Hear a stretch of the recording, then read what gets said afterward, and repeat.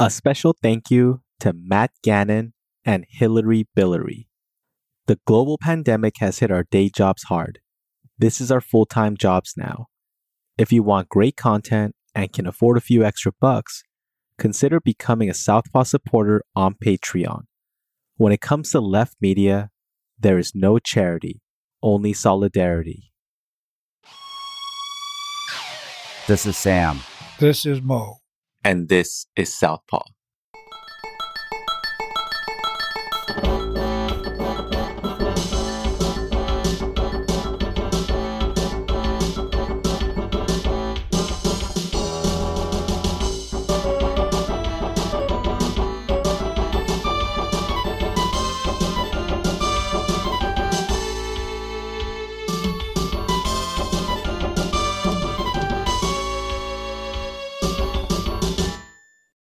This is part 2 and the final part of my conversation with Japanese American concentration camp survivor and unapologetic revolutionary, Mo Nishida.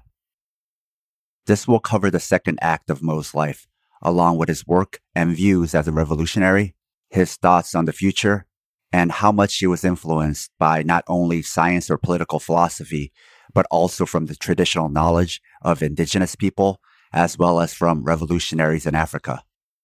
This episode is also where we create a through line, from everything that happened to Mo as a young person to him becoming a revolutionary and what that actually means. You now know more about American concentration camps. But what do we do with that? This is why hearing what happened to Mo afterward and his knowledge as a true elder is so important. A lot of people hastily assume the difference between revolutionary politics and their personal politics is just a matter of opinion. We both see the same things, we just think differently about them. But the problem with that is to assume you both see the same things and you both know the same things. But throughout this conversation, you might find out about things you never knew about, or new ideas you never thought about. Then it's not about knowing the same things and having differences in opinion. It's about not knowing all the facts, then forming your opinions, where gaps are filled with assumptions, or taking things to be true because that's the norm. So listen to this episode with an open mind. Due to the length, I turned my conversation with Mo into 2 different episodes, but much like what Mo says, you have to think about things as a whole, as one history, one planet. This 2-parter also isn't a standard interview. It's been more of a long-term project. This is the compilation of several recorded conversations with Mo, most of which were recorded in person before the COVID-19 lockdown. I held back the release of this project because Mo wanted to have one last follow-up conversation. You see, Mo's been interviewed for radio, magazines, books, and TV shows dozens and dozens of times. But he said he felt like he was never able to tell his story, his full story, and in his own way. They took parts of things he said they liked, but told his story their way. They only wanted to talk about his childhood, but not how that affected him after as an adult. They told a story about him, rather than letting him tell you his story. And that's a historical problem.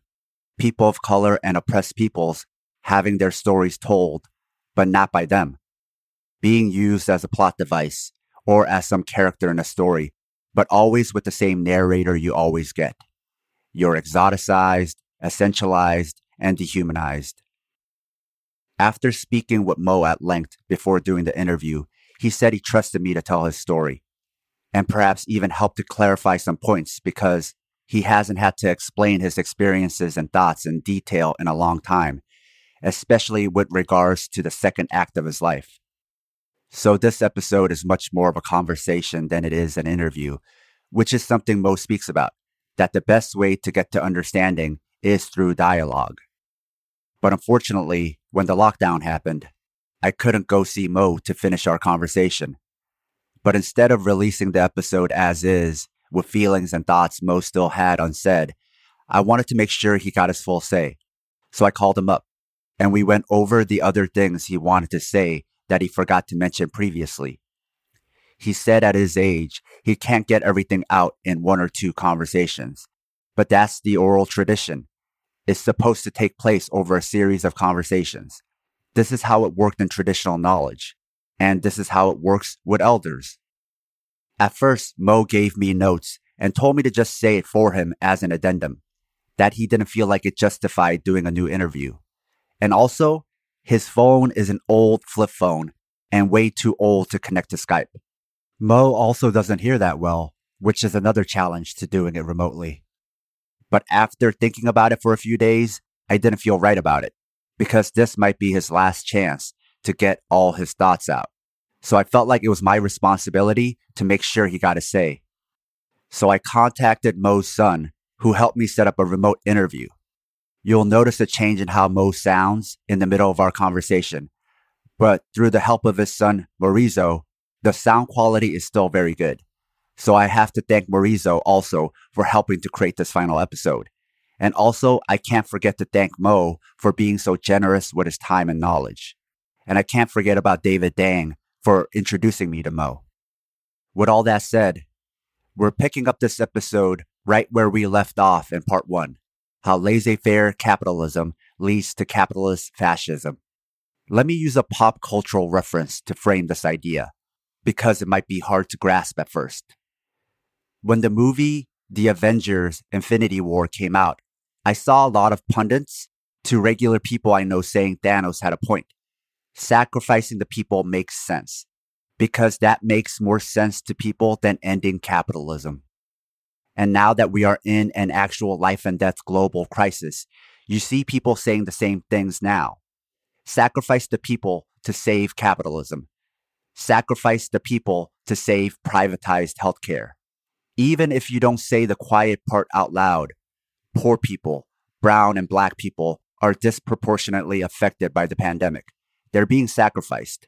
When international doctors were debating using an untested vaccine to treat the coronavirus, it was just a given for some of the doctors to say, test it in Africa. Experiment on them. Think about that in relation to what you know now. You have all this accumulated wealth that people could be living off of during the pandemic. But instead, people are going broke and without basic needs. We are in capitalist fascism. We've already been killing people to save capitalism. And with capitalism more at risk, we're now even more willing to do more of it. And we'll chalk it up as collateral damage. Because the way it's presented is, what other choice did we have? Much like most atrocities, even with the atomic bombings or the incarceration of Japanese Americans, what choice did we have? Slavery? What choice did we have? There's a concept called capitalist realism, where our brains mistakenly take capitalism as a fixture of reality. This is why it is easier to imagine an end to the world than an end to capitalism. You have bourgeois democracy, liberal democracy, going so far, then you have reaction going in, and you have this neoliberalism, which is laissez-faire monopoly capitalism today, and they're doing whatever they want, and people start to more and more react, and then they're going to need more and more constraints on the people and stuff like that. So the logical move under bourgeois capitalism is fascism, right? In the end, they need a authoritarian state to control people. It's one or the other. You can free the markets or you can free the people, but you can't do both because freeing one requires the other to be constrained. If I untie you, you'll tie me down. If you untie me, I'll tie you down. So for one of us to run around free, I need to make sure you can't move. So for capitalism to be laissez-faire and to run free, it needs to constrain us so we don't try to stop it because we're getting screwed over. So it needs a police state to hold us down so it can do what it wants. Thank you. For us to be free, the economic system needs to work for us and do what we want. It needs to service us, not the other way around. It needs to work for us, not the other way around. Yeah. That's something that Marx used to talk about, was that idea of freedom. The point isn't for all of us to become super workers. The point is that we can work more efficiently so that we can all be free. Yep. Yep. So that we can all become the fullest of our potential. Well, the problem with Marxism as it's been interpreted, right, especially by the Western intellectuals, is it's always about them freeing us, Who's them? them being the elites and these intellectuals are going to guide us and show us, right? These theorists. Yeah, so that's why you end up with these party dictatorships. So that's where Maoism is so different, is that Mao doesn't talk about, the party as the instrument. The individual human being is the instrument. So that's what we got to build up. So that's why he's real famous for exploring that, right? Because he says, right, contradictions amongst the people. How do you resolve that? There's only one way, through dialogue, right? He says no coercion, no kind of mind fucking or making people scared or nothing like that. Only way that you can win an argument is that by coercion, by talking. So he said, you could talk for 100 years. So what? As long as you ain't putting nobody down or messing with somebody else, you could talk. So that's the kind of system we want, right? Where we want everybody to be free and equal, free being that you're free to speak your mind, right? You're free to ask any questions you want and you can demand transparency, and you can't mess with nobody else. You see that where to a lot of white leftists, they're very much into Marx. But if you look at the history of people of color leftists, right, even to this day, they're much more inspired by Mao, or they consider themselves more Maoist than they are Marxist-Leninists.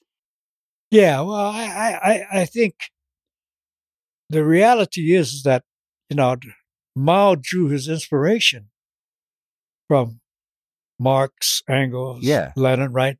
And what the potential of socialism represented, except that it was always top down. That was the problem with the Western interpretation of Marx, right? Was he's saying, it's got to be from the bottom up. Then we could be free. If you got to depend on anybody or any party or any institution to set you free, you ain't free. I think that's why Mao appeals so much more to people of color. Yeah. Because we know what it means to have somebody sitting on your fucking head, right? Yeah. So you said they didn't bus you back to LA after the camps. No, what they did was they gave, my understanding, okay, they gave my parents or my mom, my dad was out working. He wasn't with us, but she came back with her sisters and brothers, part of her family, and we put on a train and given a ticket to go back to California. And when you came back to California, was your property still left intact and still under your name? Well, no. My parents were enemy aliens, so they never were allowed to own property. To begin with. Yeah. So you only got to leave with a bag anyway. So it was basically starting from scratch. Yeah. No reparations. No, nothing. You got to find a new place now, find a new apartment because y'all weren't allowed to own property anyway. Yep. And so it was just starting all over again. Yeah. So what we did was we came back and we lived in hostels. Right? And the hostels were basically the churches and temples that were converted into dormitories for the people coming back. So it was a reset and you all started at the hostels again, as if you just came over here for the first time to the U.S. Yeah. You were born here, but in a way you were an alien here. Yeah, I was a U.S. born alien. Yeah. American alien. Yeah. We moved around a lot in the 40s, right after the war. And that's where I developed a real negative attitude towards changing schools all the time. So I made sure that he had pretty stable life in grammar school, going to school. Your son? Yeah. So during that time for you then, your dad was somewhere else working and it was your mom trying to take care of you all. Yeah. He comes back to us probably around 46, 47, 46, I think. What was he doing? Well, he was a agriculture worker in Colorado, helping them, take care of the crops and stuff like that. Most of from 45, 46 to about 49, we're moving around, and my dad joins us, and then he goes into gardening and stuff like that. And then once he's able to get his profession, he becomes a gardener, professional gardener. And once he starts to make some money, then our life starts to settle down. Then we move back to the old neighborhood. Well, you see that still in old movies, the Japanese gardener.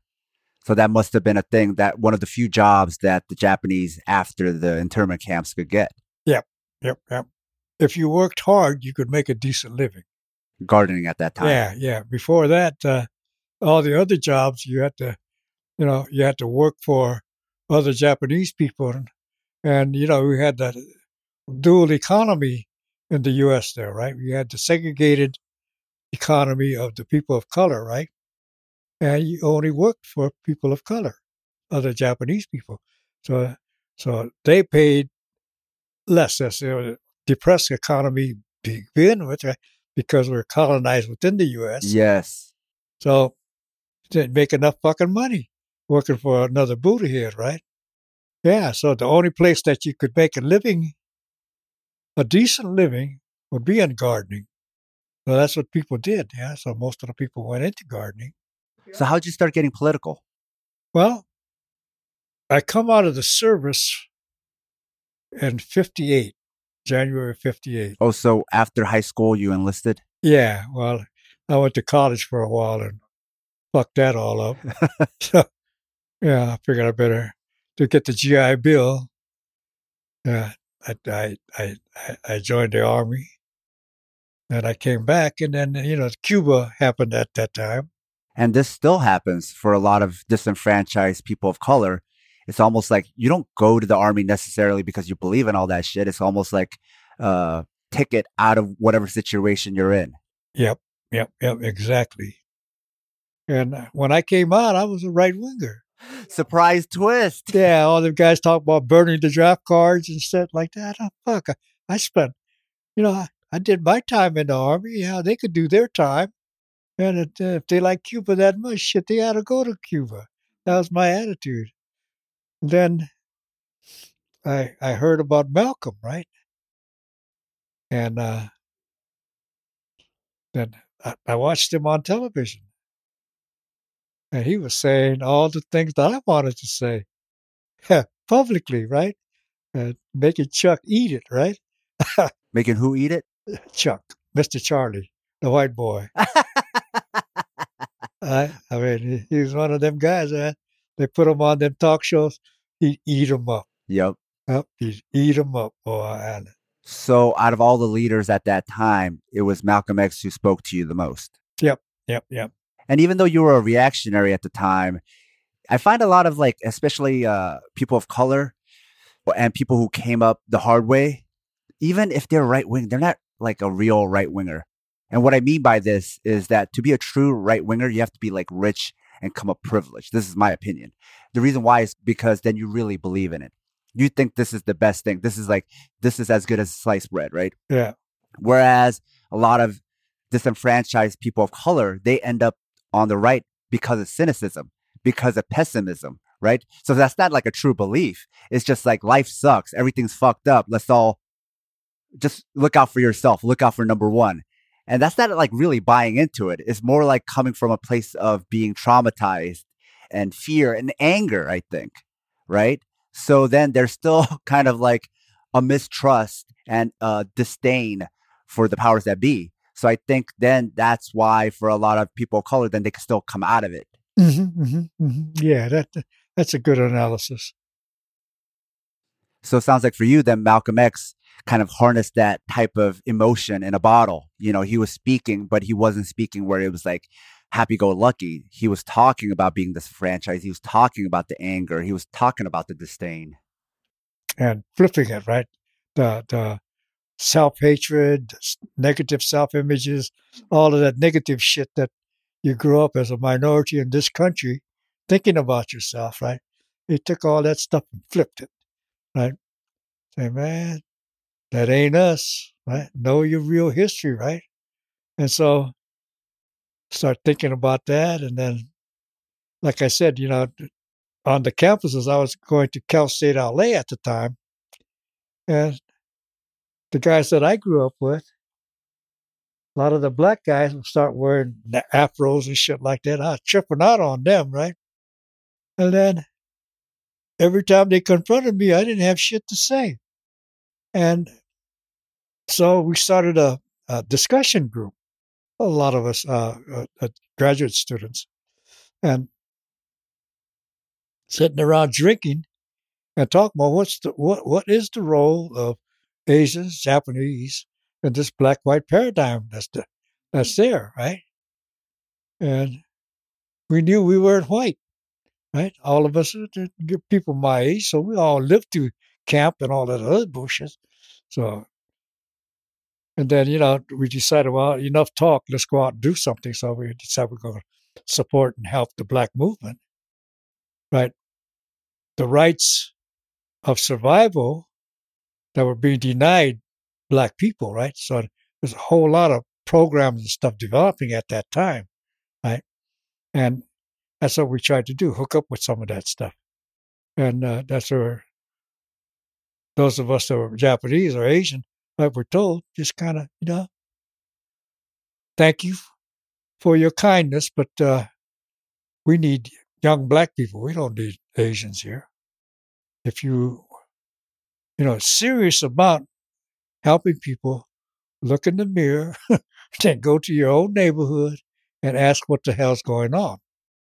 Okay, so that's what we did. And then I had a chance to work on this survey that the first survey on Asian American people in this country, right? To look at what was happening with the old timers in Little Tokyo, and then what was happening with the old timers and the children and the mothers working in the sweatshops. So who are you doing the survey for? Well, it was a organization called the Council of Oriental Organizations. It comes out of the movement to break down the housing covenants. And you know what the covenants are, right? The housing covenants were those laws or agreements that white people made amongst themselves, especially the realtors, that you only could rent or not rent to people, right? So usually it was you could only rent or sell to white people. You could rent or sell to people of color.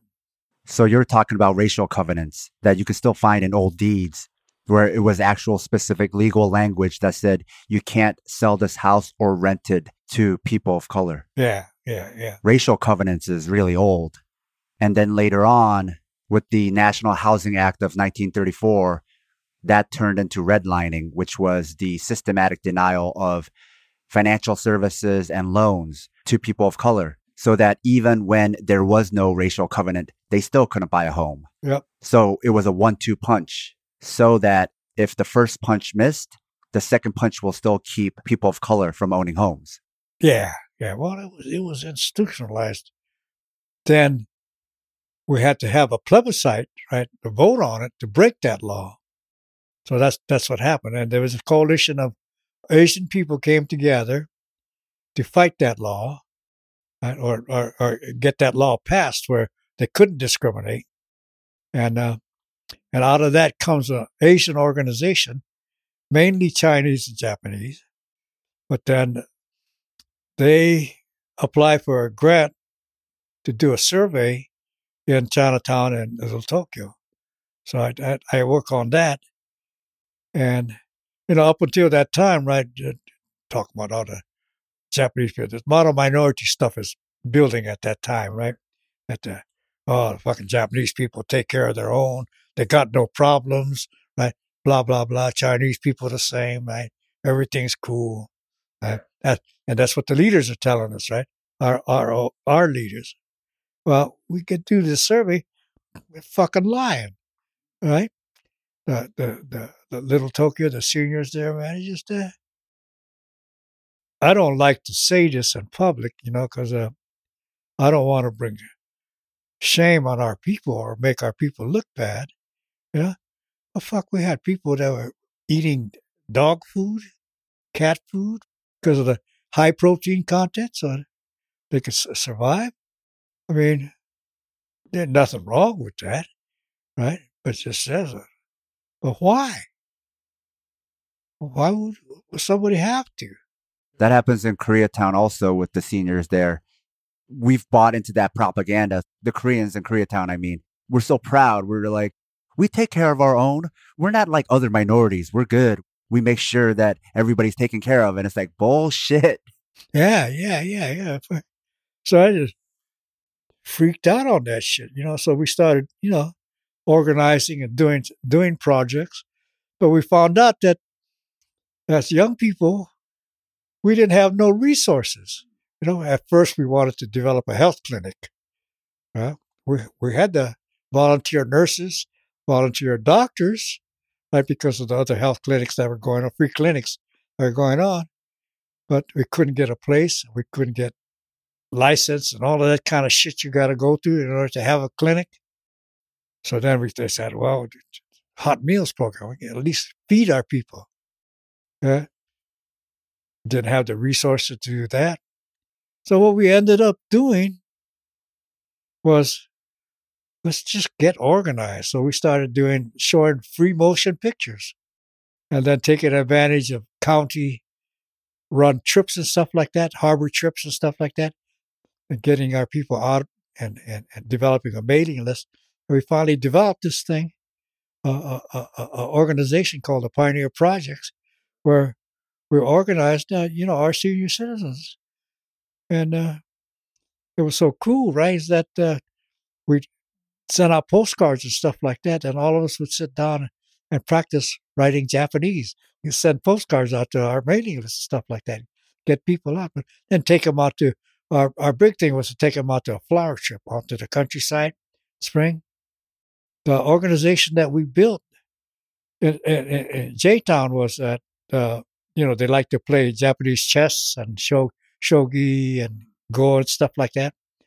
And one of the chess club was going to get closed down because the old man was running out of energy and people to finance that. So we worked with him and we built this drop-in center so they could have a place to play, and then we would have a place where people coming to J-Town could be dropped off. They could go shopping, come back, place the rest and stuff like that. And those some of those centers still exist, right? So 50 years now. But yeah, so it was, institution building, we call that, right? So you came back from the service. You were right wing at the time, but then you started listening to Malcolm X, and something about him spoke to you. But it was more about empowerment at that time, right? It was like turn the self-hatred into empowerment. All that stuff that you've been taught about yourself, where you hate yourself, is all bullshit. There's a goodness within all people, right? Goodness inside of people of color. When I say goodness, I'm talking about good qualities, right? Right. And then you wanted to learn more because there was all these people at your campus, Black students who were kind of reclaiming themselves, growing out their hair natural, and you wanted to talk to them, but they were telling you, maybe you need to work on your own community first, right? Yep. And then you started organizing within your own community. Right. More thinking about just problem solving at this point. What we saw was, like you said, problem solving, right? We saw this problem with senior citizens. But I was also a drinking guy. So on the weekends, I'd go out there and get toe up with my partners at the local bars where we all hung out at stuff. And I knew a lot of people that going in and out of jail, people into drugs and shit like that. And we got turned on to the Panthers and what they were doing, right? For a lot of Japanese Americans who lived through the internment, was drugs and alcohol and being in and out of jail common? Well, in the circles that I moved in, yeah. I also realized that there's a lot of circles, the upward bound people that kind of put us down, that we're considered riffraff in the community, right? So there's this class kind of differentials also. When everybody returned from the camps and you were stuck into this disenfranchised, segregated class bubble, really, and you weren't able to escape it, then for those Japanese Americans, there was drugs, there was drinking, being in and out of jail. Yeah, there was this whole thing about we didn't quite fit the stereotype that they wanted, right? The community wanted to promote for their young people, and what everybody else was thinking, the model minority. So you guys were the rebels. Yeah, and my understanding now is that it's clearly class influence. Yes. The Japanese community at that time, right, had two characteristics. One was the single men, right? The men that came over here were the laborers, did all the fucking work, right? And then there were the families, right? The men that had enough, whatever it is, right? Usually it's money, but to be able to afford to get married and have children. And the single men's community has always been, pretty lively, right? So that influenced a lot of us, and so we're closer to that kind of life. Then how did you come upon the Black Panthers? Well, being in the movement, so we built an organization called Asian American Hardcore, and when we had that debating society I was telling you about, where we talked to Brown Berets, we talked to Panthers, we talked to all different groups of people that were doing shit in the community. Is that where you got turned on to Maoism? No. Mao comes after we make a direct linkage with the Panthers. The Asian hardcores. Yeah. And the Panthers were promoting the Red Book. So then we start studying the Red Book. So for the Panthers themselves, they were very much inspired by Mao's Red Book. Yeah. How did a Japanese guy living in Little Tokyo, a Chinatown area, link up with the Black Panthers and meet them and get to exchange and learn from them? Well, initially, at that time, there was just all this ferment, right? And a lot of it was self-expression. So one of the guys who was real prominent in the kind of movement theater was this guy named Alex Hing. He was a prominent member of the Red Guard in San Francisco. And he's the one that started flashing that Red Book around and citing it and stuff like that. So we wanted to know, what's this guy? Right? So we just started discussing with him. So he started telling us about the Panthers. Like the Red Guard, Asian Hardcores, these are Asian radical groups that were inspired by the Black Panthers, trying to do something similar to them, but within your own community. Right. So I thought, wow, that's cool. And it made sense, right? And what he said was that they had tried to join the Panthers, and what Huey and Bobby told them was that you don't have to join us, right? Form your own group in your own community and have your own base. But wasn't there a Japanese guy in the Panthers, Richard Aoki? Yeah. How did he get involved then? Well, he was not, I would say, an upfront member. He was a close friend of Bobby and Huey, especially Huey. So it's more like he had a lot of history. Yeah. There's a couple more, right? There's a couple guys in Seattle. And one guy was in the regular Panthers, but he's another booty-head cat that grew up with black people. So it's basically as these groups were forming, he had known them for so long anyway. Yeah. It wasn't like some new, Asian person coming in, can I join? Yeah. He was basically family anyway. Yeah. So they told y'all to start your own thing. And that's where the Red Guard, which was in San Francisco, Asian Hardcores, this was LA. Yeah. So we get turned on to that and said, oh, cool. So Black Panthers came from the Black Power movement. Brown Berets came from the Chicano movement. Right. AIM and Milwaukee, right? AIM is what you mentioned earlier. That's Native peoples, right? American Indian Movement, yeah. Yeah. Leonard Peltier talks about that, of them doing serve the people programs in Milwaukee. So these were all adjacent 60s, 70s radical revolutionary groups. Yeah. And we learned, and most of us felt that the Panthers represented the leadership of our movement, right?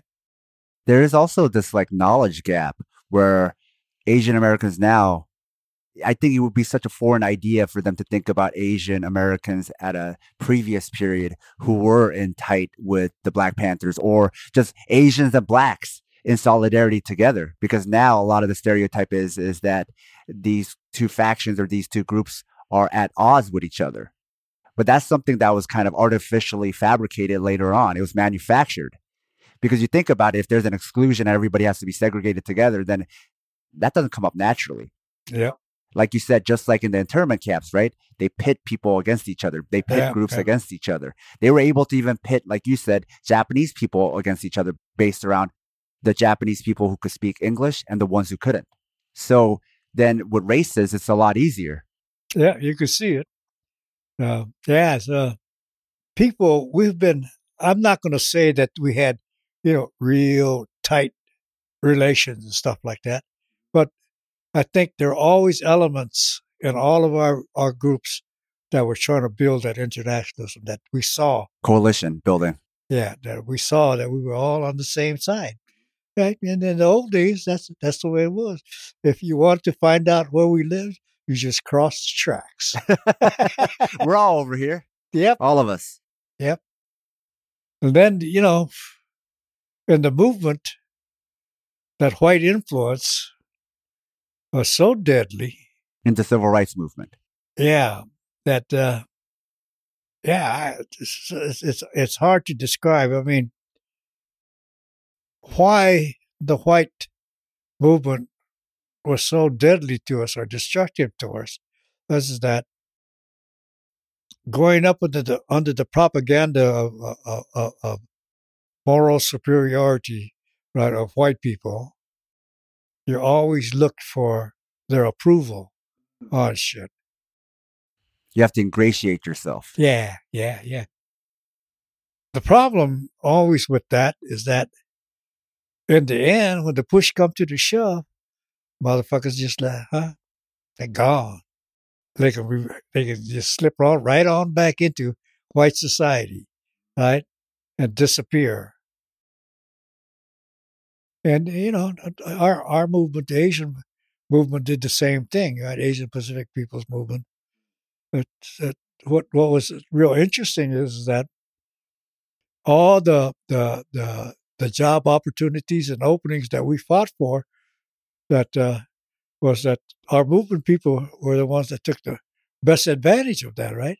And that of course, if you look at the history of the movement all over the world, you see that the movement has always had the best, the most inspirational, inspired, confident, and competent, right? Young people. So shit, anything that, they do, motherfuckers do a good job. Well, they're used to organizing and getting shit done. Yeah. Yep. So once they figure out, I can get shit done and get paid well, okay. Yeah. Yeah, we have, university vice presidents and all this kind of shit, man. Yeah. Neoliberalism, which is the Ronald Reagan, Margaret Thatcher era, where they took capitalism, monopoly capitalism, and put it on steroids, right? And just made it so much stronger than it was. It was already strong. It was already too strong. And then they juiced it up, right? One of the things that period did is it distorted and retroactively changed the past. So when people think about Black Power or the Civil Rights Movement or even Black Panthers or some of these Asian radicals, they think it has more to do with pride, like pride in your race, pride in your people, and they've completely erased the part about socialism or communism, right? Yeah, right. Like raising the fist of resistance. Now it has nothing to do with resistance. It has nothing to do with like class solidarity or POC, people of color solidarity, is more a symbol of pride now. That's the thing where they can't erase it because people know it happened and that it exists, but they eliminated the political lens of it. They eliminated the political analysis of it. So people now today who are like capitalist entrepreneurs can look back and it's like, yeah, I have pride. I love the Panthers, or I love this. I love those radicals, because they're just talking about that love of your race, right? And they don't even realize now that a lot of that had to do with socialism or communism. Yeah, that was an inspiration. Yeah. Yeah. What do you think about that? Like, how do you think that all happened? Because it started out as a political movement and now it's just a social movement where it's just about culture. It's like a cultural movement. What you did, if you look at how the Koch brothers, right, maneuvered, right, Ronald Reagan and that whole, what they did to this country, then you realize that it ain't that hard to manipulate us, right? And that's what they did, right? I mean, they controlled everything so that they rewrote history and then rammed it down our throats. For people who don't know, when you say the Koch brothers, you're talking about David and Charles Koch. Yeah. I often wondered, how the fuck did Reagan do that? And see, when I was at university, I had a political fellowship, so I went to Sacramento for about a year. And he was governor then, right? And the San Francisco state strike was on then. And so we had a chance to dialogue with him. And it turned out, right, he's a dipshit. He doesn't know nothing. Do you think he was then more just a pawn? Yeah, exactly. I mean, he didn't, right? He was just a nice person, right? Try to please you, right? And so you felt you could trust him, right? If you didn't know who the fuck he was, right? And so, yeah, you're tripping out on that, right? In fact, we got him to talk about, oh yeah, what to do in that state, right? Hayakawa was wrong. And that's when his aide said, Governor, you have another appointment. Pulled his ass out of there. We'd have had him in our pocket. So I always wondered, well, who the fuck was behind him? Right? Okay, so it's new, rich, young people. But now we know, right, that the Koch brothers, they had their machinery and all that money working on this shit from before Reagan, right? They picked Reagan, right? Said, okay, this is our boy. We're going to run with him. Because Reagan himself, right, was a lefty at one time. So we think with the Koch brothers that it started with G.W. Bush, but really it goes way back. Oh, yeah. They saw, I think, with the civil rights movement, and especially with the civil rights movement hooked up with the anti-corporate sympathies of the 30s, right, that, hey, our hands are too tied. But, back at that time, right, if you say you made over $1 million, then you had to pay 95 cents out of $1 in taxes. So you're talking about the marginal tax rate. Yeah. But the son of bitches are making so much money, they still got fat. And they decided they were not going to put up with this shit. So it became a systematic, just wearing it down, picking a fight, right? So they got all them goddamn judges. So you're talking about the history of the marginal tax rate post the Great Depression to prevent us from going into another depression ever again, right? Yeah. And then we forgot about the reason we had this marginal progressive tax rate. And then we had this reactionary turn to dismantle that whole system.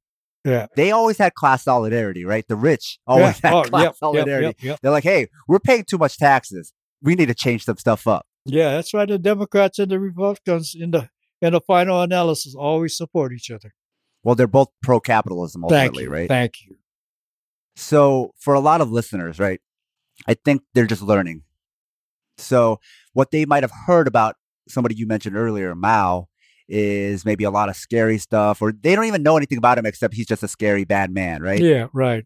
So can you teach us a little bit about Mao and why you don't think of him as this scary boogeyman? Yeah, I think at least if you're curious about history or you live through it, like I lived through a lot of it, you realize that they talk all kind of shit about Mao. But if you look at the history of China back in the 30s and the 40s, 1 million people would die off of starvation. Think about that, man. Millions of people just dying off because some rich bitch was hogging all the goddamn food. You're talking about the last days of imperialism, Yeah. which coincided with Western colonialism. You had all sorts of Western powers in China at that time. And also there was a period of occupation by the Japanese. Right. Not to mention several wars, several rebellions. There were so many overlapping problems and conflicts at that time. People have no idea how bad it was in China before the Communist Revolution. China was in really bad shape. The life expectancy of that country was really, really bad at this time. Yep. Happy countries don't have revolutions. That's the other thing people don't realize. And people think, a great book to read is Red Star Over China, right? Snow. And it describes being on a train and going through some of the poorest country in the Northwest, stuff like that. I mean, that don't exist no more. Nothing that bad, right? And if somebody who liberates and provides life and takes care of 1 million people a year from not dying from starvation, got to be doing something good. So that'll just break open the door, right? That's the one thing about communism is they were always molested. It's like, okay, if it really is going to fail, then the scientific process is you let the experiment run and then you see what happens. But then if you have to try to stop it, then you actually do believe that it might work. Yep. So you can't even say that it was really destined for failure because you always put sanctions on it. You went to war with it. You stopped all the trade routes. You did all these things to molest it, right? So that's the other thing is a lot of communist countries get blamed for the constraints that the U.S. and the West put on these countries where they couldn't do anything. Yep. Like, how are they going to do anything when you put all these sanctions on them? Yep. What is a sanction anyway? Like, there is no moral justification. Every human rights organization opposes them. Yeah. Because all you're doing is starving and impoverishing the bottom people. Because the people at the top, they're going to figure out ways to smuggle shit in. They're going to get fed. Yep. So then what's the point of sanctions? It's that manipulation again. Yeah, they want the poor people, the little people, common people to suffer and overthrow their leaders. But they're not stupid. They know who's putting the sanctions on them. Right. If the party or if the organization that's running the country is open enough to share their problems with the people, then the people will get behind and create solutions.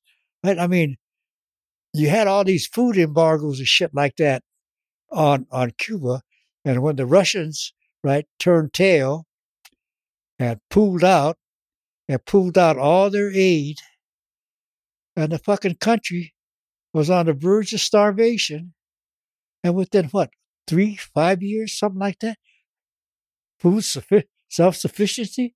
How the fuck you do that, right? But they did it, and they showed, what ordinary people, what they could do when they get behind it, right? Actually, this sounds like a good segue to talking about liberation politics. But I think it's a form of politics that people don't really know about, or it's an idea that they've never even thought about. Usually they just think I'm a Republican, I'm a Democrat. They've heard of socialism, they've heard of communism, but they've never heard of politics in terms of liberation. Yeah. But most Americans are white, so they've never lived through slavery or colonization. So they've never had to form their politics around that. Right. So what is liberation politics? Yeah, okay. Just like, what is liberation?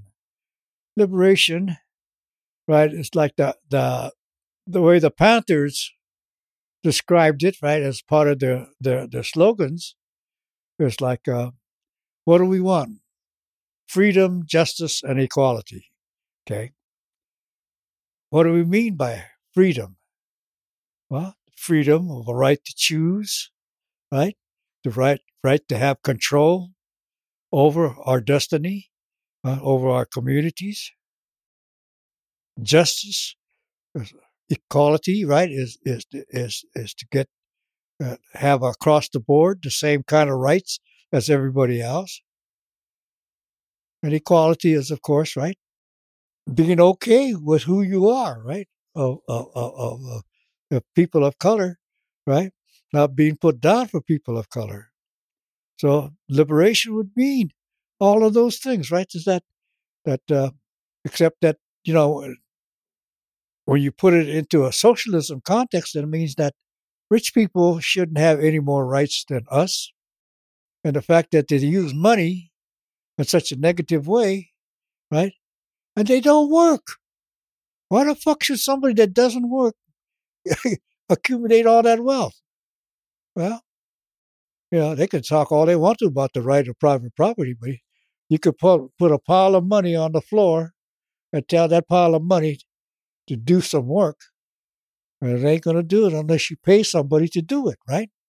So it shows you who's more important, money or people. As people, right? So that's our thing, right? The whole thing should be, you know, under socialism, take away all of that accumulated wealth. You don't let that be passed down. And when you talk about accumulated, you're not talking about accumulated in one lifetime. The wealth has gotten so crazy because it's been accumulated really for centuries, right? That's right. So take away that power, take away the power of their ownership of institutions. So liberation means not only having sovereignty or not only being free of molestation from all these different powers, but also liberation as in getting your own freedom back. Like they own so much of us as well, right? They own so much of our abilities, so much of what we see, do, speak, our laws, to get our freedom back and get some of our own ownership back. And I think that's the part a lot of right-wing people miss is that, yeah, if you're free, I'm free, but you're free to take all my shit, then I'm no longer free. You can't say we're both free. That's right. If I could keep my shit, you could keep your shit, and you can no longer not only not take my shit anymore, but you have to give back the shit you already took, then we're free. Yeah, talking about reparations. There's got to be some reparations. But yeah, so yeah, it's pretty simple shit, right? Is that we don't support none of this goddamn oil companies and all these big companies. That the workers got to be able to take control of those things and do something for the common good, right? It can't be for just because they want to make a buck, you know. Fuck their buck, you know. Also, they own shit that nobody should be able to own, and this got worse since neoliberalism. But it's where you can own the air. Yeah. Like you try to explain to somebody 500 years ago, even a monarch, that you can own the air. Even the monarch will be like, what? How can you own the air, right? Mm-hmm. Or even knowledge. How can you own life-saving knowledge? But we take for granted how the concept of property has expanded to everything. So things like that, owning the air, owning communal public lands, owning the water. Yeah. Owning parts of the ocean, right? Not only owning it, but also destroying it, or even destroying so much of it that even if you don't own my section, you're still destroying my section, right? Yeah. It's all one world. Oh, it's all one world. And also being able to own ideas. Mm-hmm. So now I can't even have an idea because you own every idea I can have, right? So it's also that. How can I ever be free if you already own everything to begin with as soon as I'm born? Yeah. You own the air, you own my water, you own the land, you own every idea I can ever have. Liberation politics is about then getting that back or having that liberty back. Well, otherwise, then it's only like a few people have liberty and the rest of us don't. So that means then under the current system, only a very small population of people have freedom and then the rest of us are not free, right? That's right. Yeah.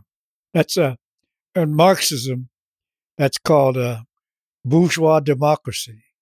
And the bourgeoisie, the real bourgeoisie, the monopoly capitalist bourgeoisie, the 1%, they're the only ones that actually have any kind of democracy. Everybody else has a bourgeois dictatorship, right? That they control and own everything else.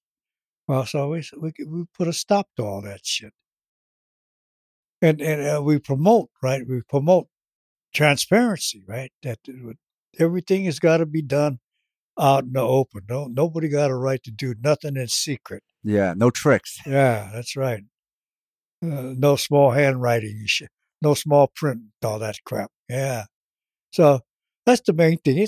And even we talk about liberation politics, and yeah, a lot of people don't understand it, and that's the way it is. But what people like myself, right, believe that. Then let's talk about it, Mm-hmm. right? What the hell's the harm in talking about it? But the man says, it's a no, No. right? Dangerous shit, right? Free ideas. Well, how can that be dangerous for us? For him, maybe.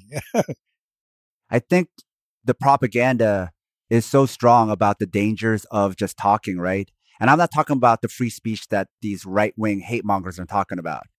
So long as you don't use a copyrighted song or whatever, you can say whatever, right? As long as you're not stealing somebody's joke, you can say whatever. No, the real propaganda about allowing people to talk is like, let's say some college students want to do a red reading club where they're reading about communism or whatever. Then you invite somebody and then people will get scared like, oh, what? If I go to that, won't I get like arrested or something, right? That's what they've done where you can do that, but they're so scared to do that. Something inside them is like, oh no, I'm going to get in trouble. If somebody's talking to me about communism, oh my God, I got to close my ears because if I hear that, I'm going to get in trouble, right? Nobody's going to come and get you. Get in their database. Yeah. So that's what they've done is where they don't have to actually use explicit laws to say you can't do that because they've done such a good job scaring people about talking about certain topics. That's right. They're scared to death to talk about it. It's like people feel more comfortable talking about drugs or doing like, scheduled narcotics than they feel comfortable like talking about Mao or Marx, or communism. Mm-hmm. I was telling somebody that people feel much more comfortable flipping each other off than they do raising their fists in solidarity, right? Right. And they do because they're almost like, wait, what does this mean? Isn't this like a political symbol? No, we can't do that. Yep. But taking pictures of flipping people off, that's okay. Yeah, it's like what I'm experiencing right now in our community. Right, we've had neoliberals in our community that have sold off this senior citizens institution, right, the Cairo Senior Health Care, and wow, right, how in the hell can a small group of people, 28 individuals, sit up there and sell this institution that the communities supported and built for the last 50 years, sell it without a word to us. In fact, saying that that the state has given them the right to do whatever they want without our consent. Yeah, and that's that neoliberalism, right, all the way down, right, in terms of money power telling us that we don't count. Yet, whenever they want our support, we're supposed to give it with the unqualified, right? What do they need your consent for if they own everything? Yeah. And you don't own nothing? So, it's that whole philosophy comes down in all these different ways right into our community, right? Going after, destroying our legacy, doing all of these things to us. And people are afraid because there might be a lawsuit involved. Oh, yeah. So, you can't say nothing, right? Can't do nothing. You can't be rude to these suckers, right? So as long as you talk nice, it's okay. And then they ignore you, right? Do whatever the fuck they want. Then you still got to suck their ass, right? Because you want to be look good. It's right there. So you want to know how it affects us, right down where we live, then yeah, look around. You'll see it. What happened to the movement? Well, first I need to get a clarification on that. The civil rights movement talked about rights that were deprived of us, what we were deprived of had to do with the Constitution. So that's civil rights law. So the early stages, right? The voting rights, Okay. right? Okay. So those are kind of civil rights kind of things. We're talking about Malcolm. We're talking about the Panthers. Now we're going into revolutionary movement. But really, at one point, both ended, right? Yeah. Even Martin Luther King died, right? Yep. And he died when he was starting the Poor People's Program, right? So when he started getting more socialist, he got taken out. Yep. So something I didn't realize when I was a kid is I think a lot of people have this misconception that both movements, whether it's revolutionary or civil rights, it ended because they must have finished their job. It got done, right? What I came to understand later was that no, all the leaders got killed. Got killed or bought off. Okay, this is my perspective, okay, as an individual who got involved with the political movement. Well, the movement became very manipulative, especially when we began to delve into communism and socialism and see the influence of Stalinism, okay, and all the negative shit that was there, that whole thing of bureaucratic movement. And that's what happened was that as our movement evolved, right, it veered to the right and it veered towards a more bureaucratic style of work. So instead of bottom up, it started becoming top down again. Yeah. And instead of promoting and developing the base, all they wanted to do was manipulate and show how influential it was. So in the end, then it was logical, right, that and we had two Asian groups that were real strong in terms of forming a national communist movement, right? The Asian Study Group and Iwar Kun, right? So where we took gas was in the late 60s, right? When COINTELPRO was initiated by the FBI. Right? COINTELPRO is a program that was developed by the FBI to take out, particularly the Black movement and the American Indian movement, but any movement that was revolutionary, the Puerto Rican movement, to take out its leadership or discredit the leadership or kill them. So for listeners who have never heard of COINTELPRO, it might sound like some movie stuff, but this was a real program that the FBI ran in the late 50s to early 70s, and it stands for Counterintelligence Program. Yeah. And it was a series of covert and actually illegal projects conducted by the U.S. government. And who they targeted and surveilled, infiltrated, discredited, and disrupted were American political organizations, which means any revolutionary political group. So that not only means Black Panthers, but it also meant feminist organizations, anti-war organizations, civil rights, Black Power, Martin Luther King, Malcolm X. It also includes environmentalists, animal rights organizations, indigenous peoples movements. In mainstream media, I think a lot of people have heard about J. Edgar Hoover and how bad he was. Well, this was that program that he was running. Yeah. But Mo, you lived through it. So what did COINTELPRO do to the revolutionary movement? They did a number on the Panthers, man. They killed over 30-something people. And drove the organization on the ground. Then by that time, see, the Huey had taken the Panthers into a very bad place, right? That he was a drug addict. When he comes out of prison, he's a drug addict. And starts promoting that in the Central Committee of the organization. It's a good thing that, most of the rank and file across the country were good, honest revolutionaries. But they have this cult of personality and this bureaucratic kind of centralism. So Huey becomes an icon before his time, right? And they have this thing about you can't question central leadership. Too much like dominance hierarchy. Yeah, exactly what it was. Well, another aspect that you just mentioned is drugs.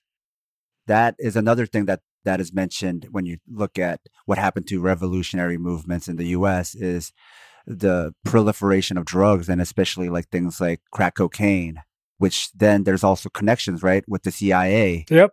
Right? Whether intentional or not, like it got on the streets, and that was another factor that also hurt the movement. Yep. That tore us up. I used to drive by the Safeway parking lot on Washington and Central Avenue where Freeway Rick, right? The organizer that the CIA picked to promote crack cocaine, right, in the U.S. I used to drive by when I see them guys all lined up buying crack. I used to wonder what the hell that was about. Now I know. But that's like local shit that actually connects to a bigger international shit, right? Because that actually connects all the way back to Latin America, right? Oh, yeah. Well, it goes straight to Washington, D.C., right? The CIA, right? And that's that Reagan years Iran-Contra fiasco. Yep. Trying to raise money. Yeah. So, yeah. And you don't need to go to any conspiracy sites or anything like that to learn more about this if you want to look this up. It's in any regular encyclopedia. It's in the Wikipedia also. It's like pretty well documented, and it's just established history at this point. Yeah. Here's the other thing. Even if it's established history, I don't know if they teach it at school, but it is in verified history books. But that's like two different problems right there. What they teach in school versus like what's actually even in the history books. But yeah, that was a local problem that was part of a bigger thing, like sovereignty and messing with other nations. Yeah. What it shows is the continuity of U.S. foreign policy and U.S. domestic policy. It's all interconnected. Yep. It's all the same people. And it's all the same kind of thinking. So, of course, it's going to look the same here as it looks somewhere else because it's the same ghouls who think about everything the same way. Mm-hmm. Yeah. So we have all of that. You have the killing off of all the strong people in the Panthers, independent, right? There's a reason why Huey and Bobby and a lot of the people in the Central Committee in Oakland ain't dead, right? Because they were already compromised. Right, so they're dealing with coke, right? Then there's the flooding of the communities with all that crack cocaine. I mean, I remember when you could for $5 how you could buy a rock, right, on the street when I lived in Little Tokyo. I mean, so all that shit was there, So, and then Jesse Jackson came along, and his Rainbow Coalition. So all the top leadership of our people on the left, right, so-called revolutionary leadership, all jumped on that bandwagon. And what is that? It's just reformism. Well, he wasn't going anywhere. He wasn't fighting for socialism. And then, then the big propaganda campaign against us, well, they wiped us out. So there ain't no more history, no more nothing of the institutions or the work that was done. They made people forget about them. And our problem, too, is that the movement people didn't stand up, didn't fight back, didn't talk about, look, this is what we done. What the hell? Why are we so bad? Most of them still are afraid to say, yeah, I was a communist and proud of it. I say that, and people think I'm stupid. Well, maybe I am, but that's okay. I feel okay with that. But do you think a lot of people are afraid to say that because they're so traumatized? Because it really worked, right? Why did they kill off people? Why did they do all these bad things? Why did they get to people? As a scare tactic, right? You set an example and then everybody else, it's like, oh shit, well, look what happened to so-and-so. Yep. I better keep my mouth shut, right? Even going back to the Japanese internment camps, right? Where some of the people who came after, they're like, well, I better listen to what they told me. I have to assimilate. I have to do cultural suicide or they're going to come get me again, right? Yeah, well, I think that there's a certain amount of that. Do you think also it's like shame? Yeah, yeah. You're using kind of a logic and a framework that I I don't live it there, so I don't know those kind of feelings. I'm being a little too sympathetic to them. Well, no, no, that's okay because that's something I should think about. I mean, I've never been ashamed of being a communist. I've never been ashamed of being, a revolutionary. Because you aren't ashamed. You don't understand why other people are ashamed. I don't see why. You think it's just because of public shunning? Like people will be like, look at this weirdo. He used to be a communist. Yeah, it could be. I mean, I feel that now. Okay. The, a lot of the people in the community, except that they can't deny that I never left. I've always been up front. I've always tried to stand up for our people, right? I've always tried to do what I believe, yeah. And I never tried to put nobody down that wasn't trying to put me down. But yeah, I think, people's personal lives. That's why I think even today, even if people do make a mistake, and no big thing, right? Everybody makes mistakes. You just got to be able to fess up to it, right? If you can fess up to it, then, shit, it's easy to forgive. So I always tell people, my thinking is that it's it's easy to forgive, but we don't never forget, you know, that we always know. So, people could bullshit us, but if you do, you do at your own risk, right? Your own peril, hell, because we remember. Some of us do anyhow. So one of the biggest resources and best resources we have are all those old movement people, right? But they got to fess up, right? They got to do some self criticism, and they got to do some, right, asking for forgiveness and making amends. But that ain't that hard. So do you think some of this is also personal politics where people don't want to come back and meet up some of the old revolutionaries or bring it up because they've had personal problems with certain people? They don't like so and so or so and so hurt them. Those kind of things also are involved with this. Yep. And that can't be the problem of making a mistake, right? The problem is to perpetuate. So was it like you all were on your own or were there some established influences? Well, we did have, okay, we've had Communist Party influence in our communities for a long time because our people, I'm talking about all of them too, right? Japanese, Chinese, Korean, uh, all of had, communist influence because that was the only really group that ever stuck up for us. So we've always had that kind of influence, but it was always, the background was the Stalin, right? It's always pretty negative too in terms of what he was doing over there. But I think from what the philosophy puts forward, I mean, people can get behind that, can understand that, why people would be attracted to that. Yeah, that's why I like today. My position on all of that left stuff is that this is a new day. Today, Russia is an imperialist power now, right? China is an imperialist power now. There ain't no more really socialist powers. And it's questionable about a lot of these countries that are calling themselves socialist, right? And they're not perfect. They can't be under imperialism anyhow, right? All that pressure. So we have to start anew. So let's start. Let's start talking about what we want. Let's start talking about, right, what are the laws? How are we supposed to treat each other? Right? All of those kind of things. Guys like Cabral out in Africa, that's a bad dude, man. Tell us a little bit about Cabral. Who is he? Okay, I'm gonna call Cabral. He's a revolutionary out of Guinea-Bissau, and back in the '60s, '70s, right? Portugal was the last open colonial country. And reactionary fuckers, right? Really terrible.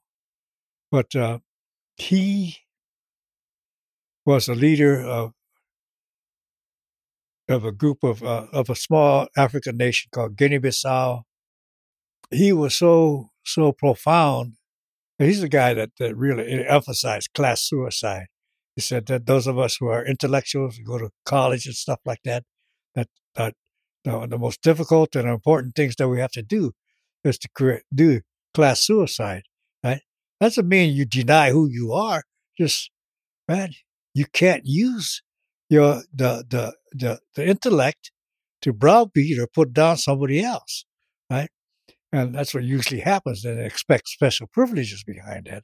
But Cabral, and Cabral did these great study of Guinea-Bissau, and when he talked to these Western communists, right, and talked about being a Marxist, they had the nerve to tell him, you can't be a Marxist.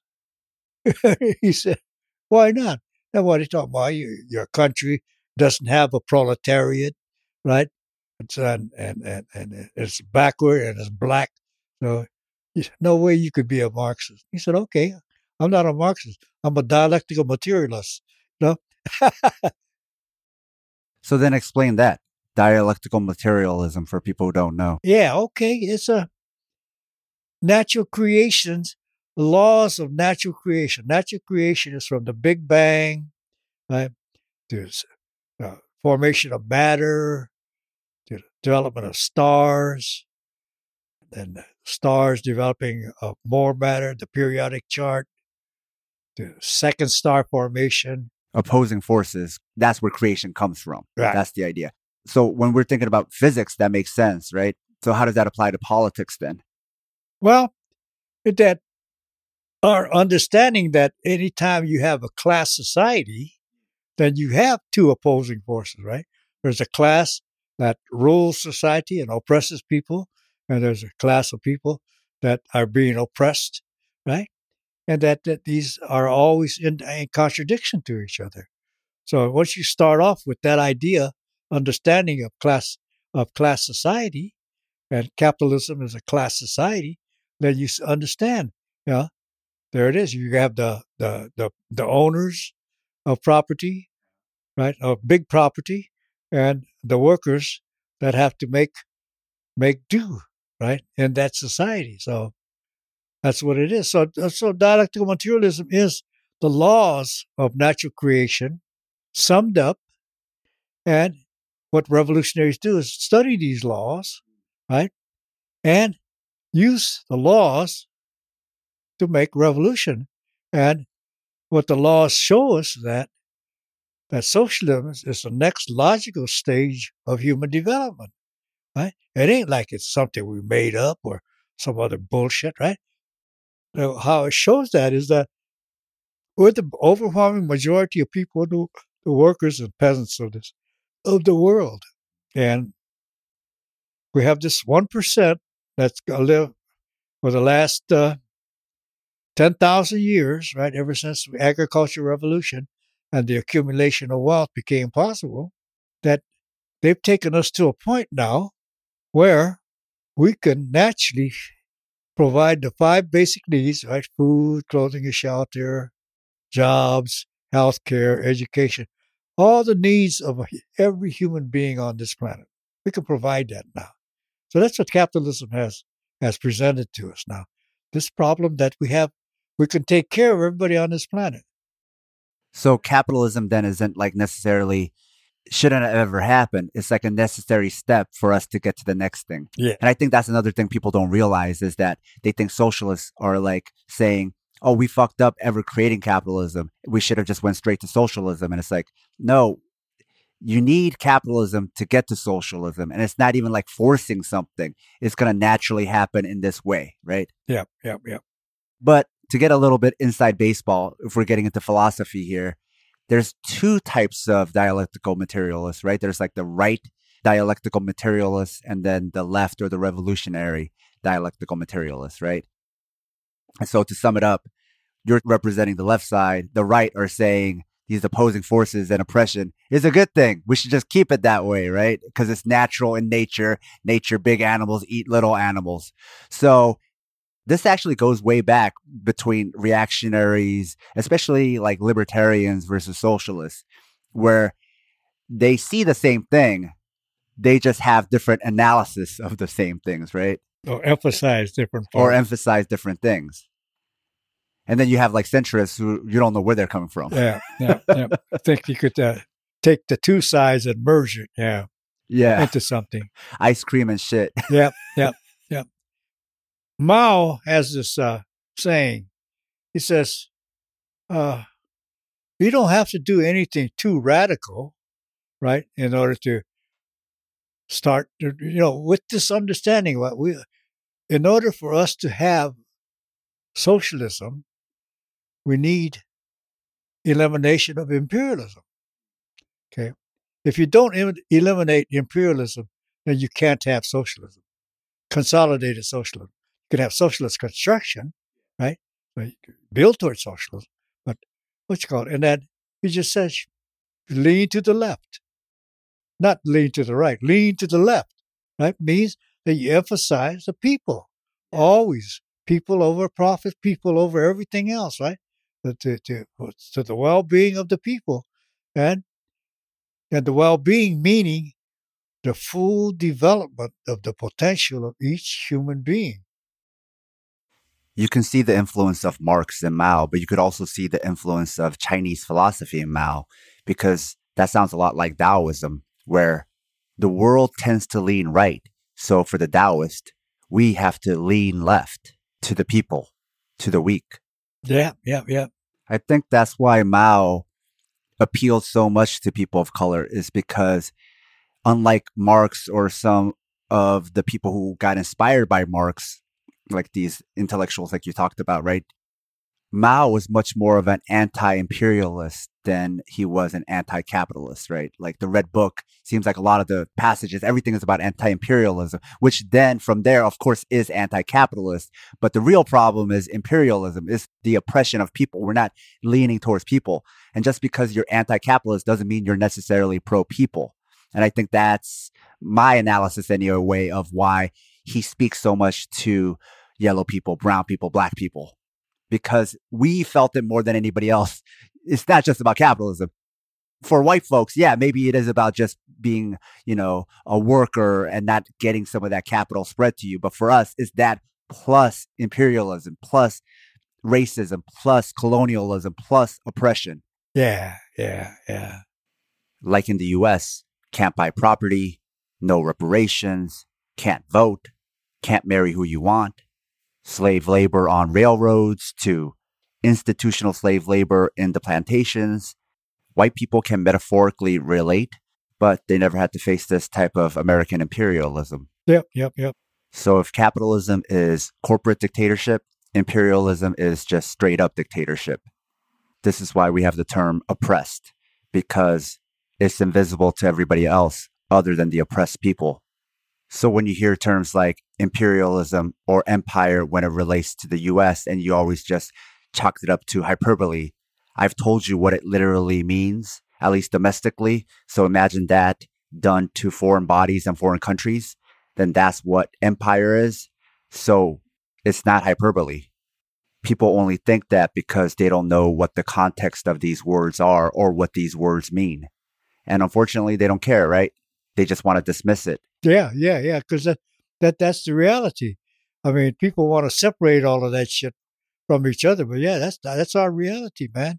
So that's why, like, people talk about fascism, right? We don't experience fascism in America, and who doesn't, right?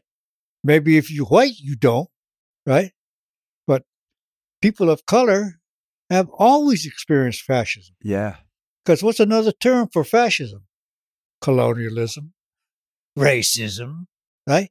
You could all run all of that shit down, man, where the human being is, right, is put down. You ain't a real human being. You ain't got no rights and shit like that. The fuck is that, right? So You hear that shit from these silly ass white people all the time, man, right? We don't live in fascism. I was in Germany in the service. I spent 2 years over there. And when I talked to the German workers over there, man, most of the ones I talked to love Hitler, man. Yeah?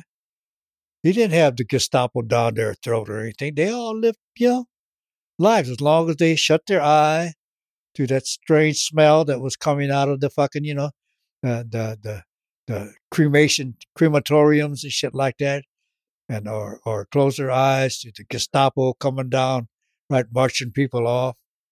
And we do that right now. Close our eyes to the police killings, right? That's the banality of evil, right? Yeah, Is where we think of evil or fascism like it's supposed to be this grand, like super villainous thing that we see in comic books or in movies.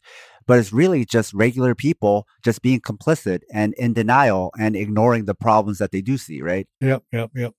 That's true evil. That's why it's called the banality of evil. Because when you actually see real evil, it's very boring. Yep. It's not exciting. Yep. You can't make a movie out of it.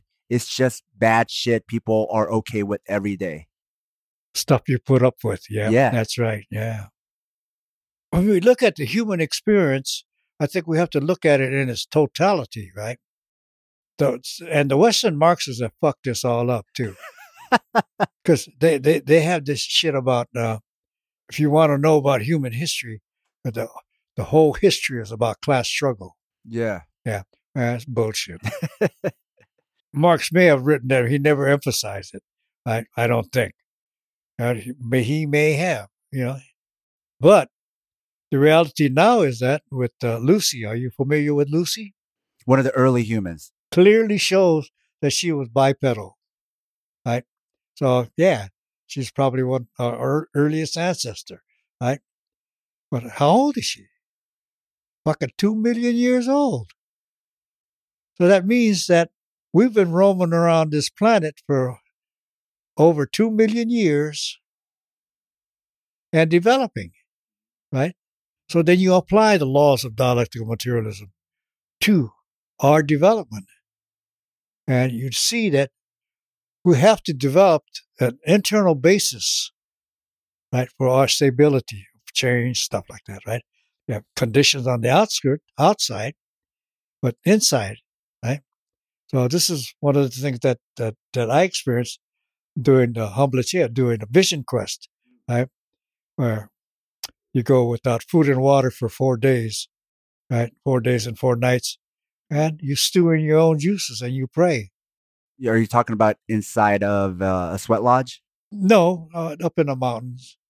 You go up and have a medicine man put you up. So what did you see? Mother love. Mm-hmm. Or the human species, I think the mothers have this bodacious thing about protecting their young.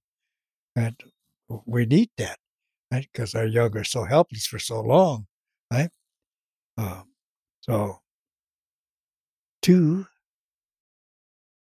we love to fuck. We're attracted to each other like it won't quit. 3, we have this need or desire to do our fair share, to be responsible for each other. And 4 is the kicker, right? Is that curiosity, right? We want to know how it works, what's over there, all of that kind of stuff. So with these 4 as the primary kinds of emotions that we have, that stabilized our ability to survive as long as the environment provided enough food. This came to you in a vision quest? Yeah. This realization? Yeah. And, I'm just thinking about that. So that goes part of our thing about, where does knowledge come from, right? It comes from all different kind of sources. Practice is the main one, but you can get it from other different sources too, such as Vision Quest. So the Neanderthals, right? They're spread out all over the world and they survive for a couple 100,000 years.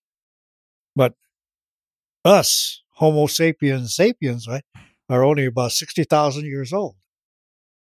In 60,000 years of our evolution, we colonized every continent on this planet except Antarctica. Well, we did better than the bugs, right? I mean, so we're adaptable and we're survivable. I mean, humans are motherfucker when it comes down to surviving and spreading. So the laws say that we ain't got no business not surviving. And what's happened was that the bigger picture is that 10,000 years ago is about approximately when the agricultural revolution begins to take place. People all over the world are start figuring out, okay, if I could pick this sucker and eat it every year, then maybe if I plant that baby, right, it becomes the point where we have enough food becomes wealth, and we can accumulate that sucker, right? So we can develop settlement living and shit like that. Also, at that time, right, I think the primary mode of organization of the group, right, which is probably 20, 30 people, is the collective thing, right? And if you have a collective thing, collective organization, then you have just biologically, right? There are more women than there are men. So they call that the matriarchy, right? And they talk about the grandmothers run the show, things like that. But after the accumulation, agricultural revolution, then the basis of who controls that accumulation, right, comes in. And that's when you have the overthrow of the matriarchy and the patriarchal revolution, and you begin to have minority rule. So patriarchy and minority rule go together. And after that, you have societies where evolves into independent farmers and stuff like that, like Rome, right, at the beginning. And then these guys come together under a leader and they go out and wage war and enslave other people. So you have both a feudal kinds of thing and slavery simultaneously developing around the world, but always it's minority rule now. Yeah. Okay. So we've come to capitalism and then capitalism to imperialism, right? And if you look at nature, you see that nature has this way of posing problems to the evolutionary process. And since you've got all this huge amount of time and this huge space and all these different combinations at work, those problems all get solved eventually, right? And it moves to stability. Of course, stability just means that, you have an equilibrium going on that can last a little while. It ain't forever, but it lasts a while. Okay, so in the development of human society, we've reached the point where the positive development of capitalism has run its course, right? So that monopoly capitalism is no longer a positive force anymore.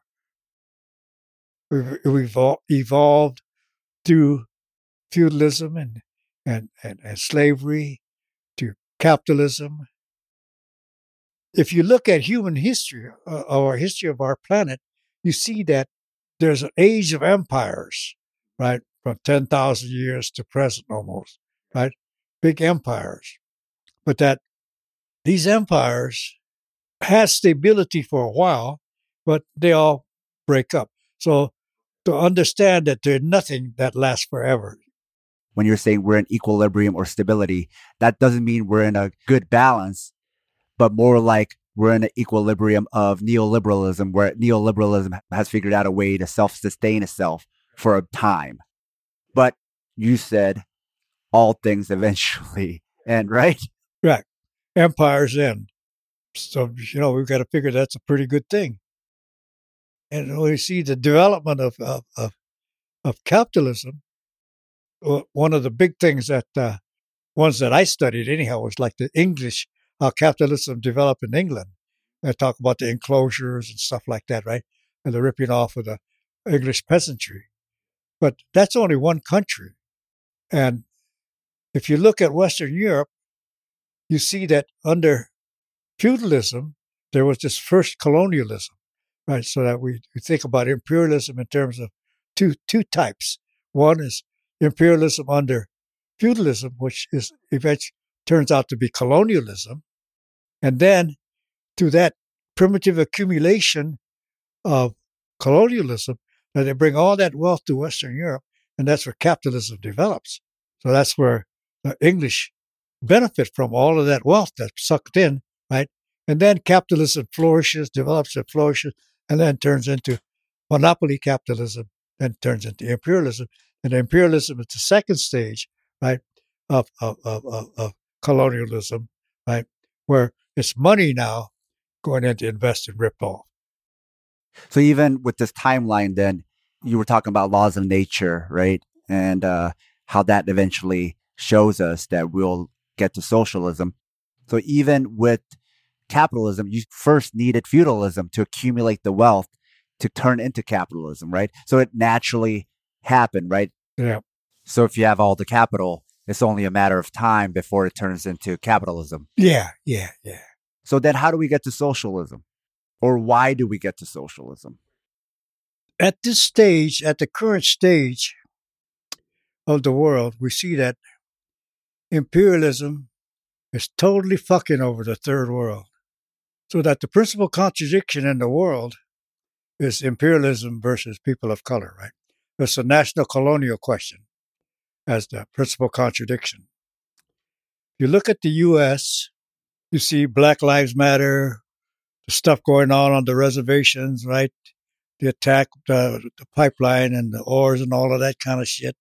You look at the borders, see all that stuff going on with the immigrants. It's not the bourgeoisie versus the proletariat, right? White people will try to tell you that. But we fought like hell in the 70s to establish two fundamental contradictions in America, right? And we established that national colonial question, right? Racism and all of those things that white man tried to ignore. So in the U.S. too, right, that the national colonial question is the principal contradiction. What's the national colonial contradiction? In this country, it comes out as people of color, right? In the world, it comes out as Western European countries and the U.S., right, imperialism, waging war against people of color all over the world and the planet, okay? You mustn't forget that yet. And the planet, waging war against the planet and all its children. And that if that's the case, then the people, okay, us, have got to remember that we have 2 million years of existence on this planet. And we're here because of this planet, right? Therefore, don't we owe something? Don't we have an obligation, right, to this planet to keep from polluting it and making it unlivable for future generations, right? That's what we're doing, right? And the national colonial question brings that out because it deals with a time or relates from a time when we lived in harmony with nature. We lived in harmony with our planet, right? That's where our genes were nurtured at, right? And the home country, mother country, they were cut loose, right? Ripped off the land and become part of the international proletariat. But we have this obligation, right, that comes from all of that time. We have to fight for the land. So that's what the national colonial question is about, right? Is the principal contradiction is to liberate the land and its people. Okay, so that our thing then, like in this country, would be for us to figure out how we want to live, as long as it's not exploiting somebody else, and then let's start organizing in the base. And the base is for us to get organized. So it's small groups of people getting organized, right? And developing and helping each other. And why that's the solution goes back all the way to those 2 million years of our evolution. That's what the hunter-gatherer groups are about, right? working to support each other. And what was their main goal? Survival. So that's our main goals. It's our survival. Mao looked at all of this and said, shit, there ain't no contradiction that we can face as human beings that we can't solve. So yeah, let's get to work and start solving this contradiction.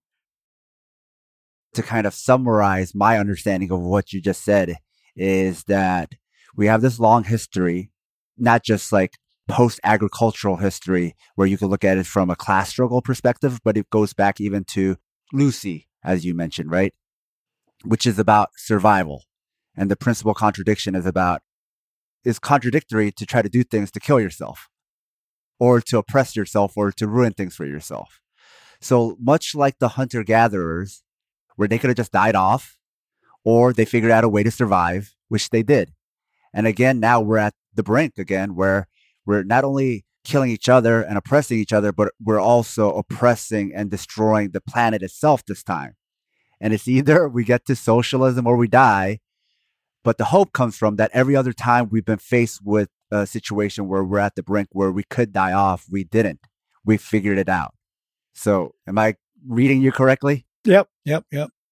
So here's the point I think a lot of people don't understand if they're not socialists. When people say that eventually we're going to get to socialism, it's not a threat. It's not saying we're going to go around killing everybody until we get to socialism.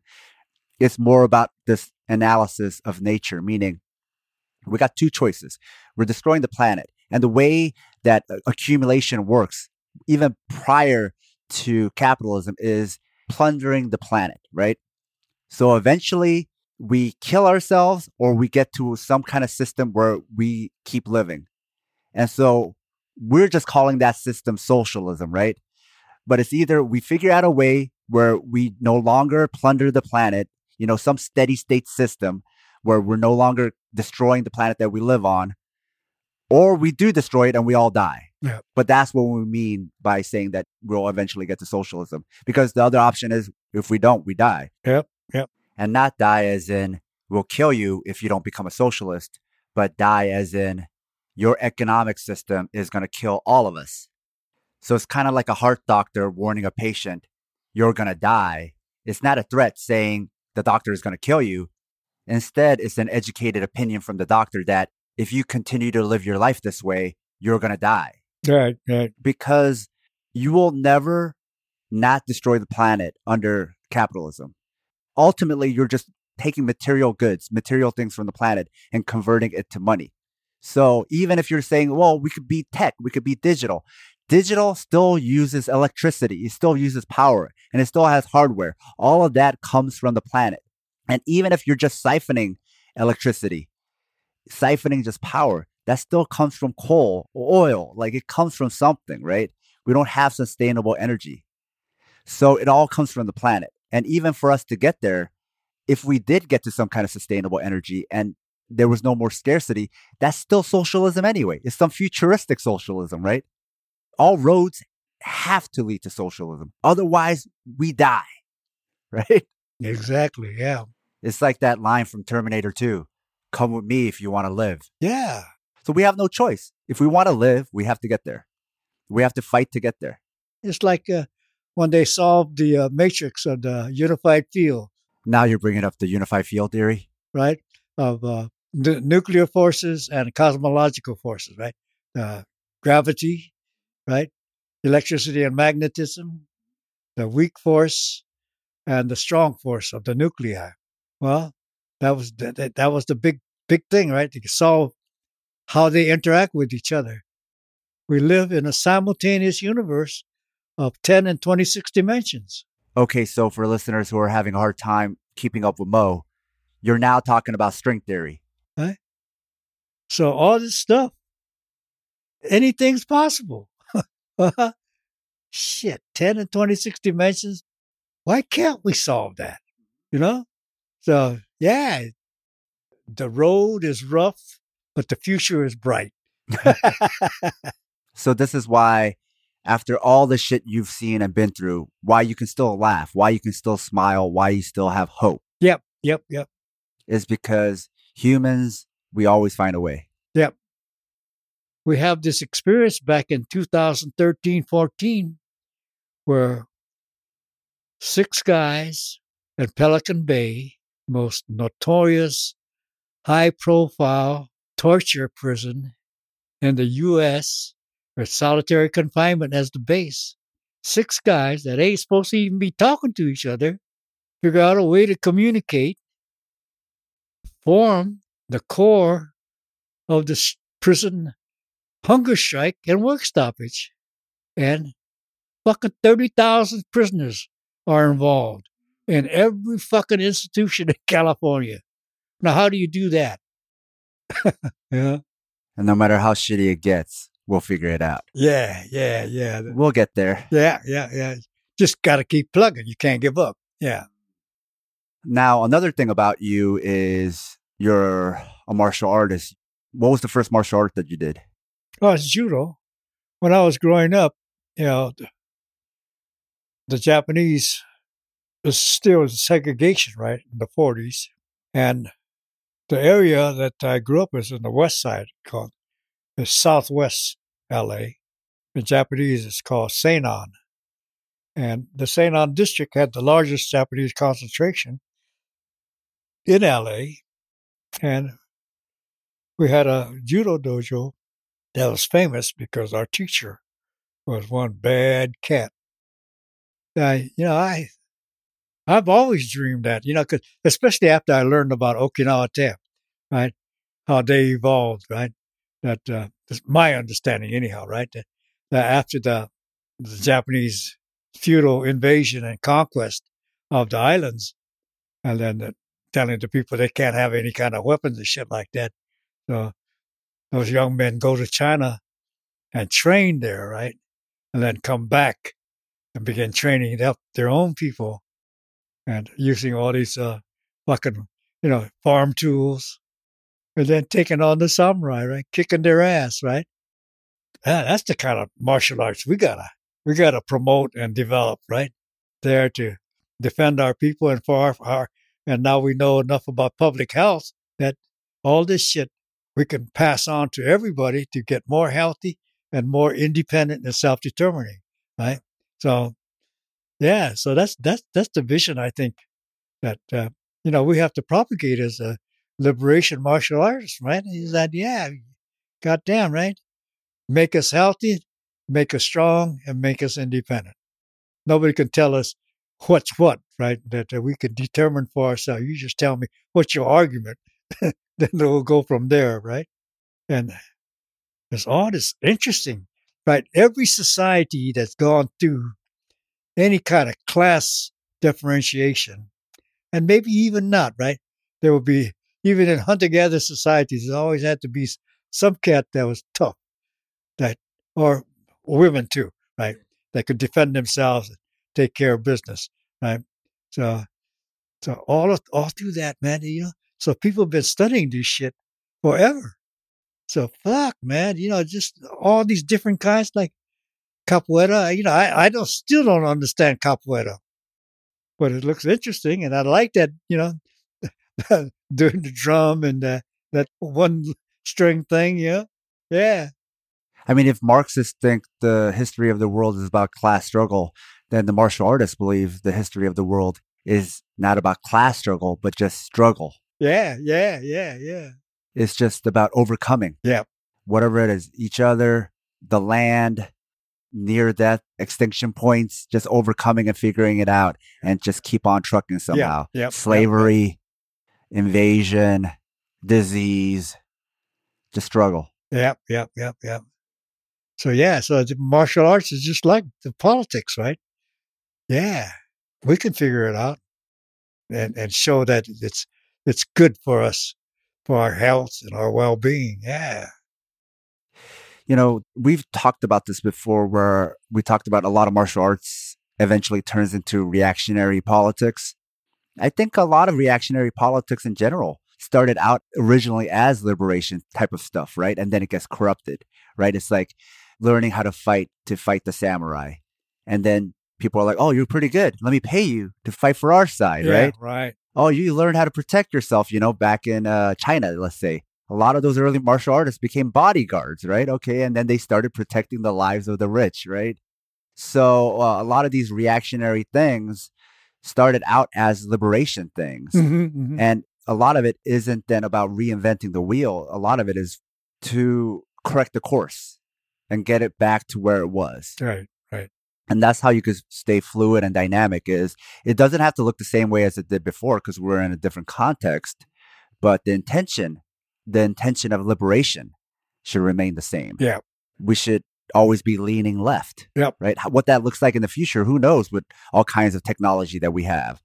But the point is, the intention is to lean left, right? Lean towards the people. Always lean to the left. Yeah. And leaning left, going back to what I learned from talking to you, doesn't just mean left in economic terms. Leaning left means leaning towards the people. Yep.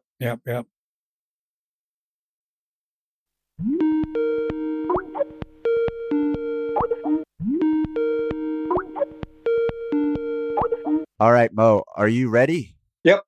All right, good. So you wanted to add a few more thoughts, and I didn't want to rob you of that opportunity.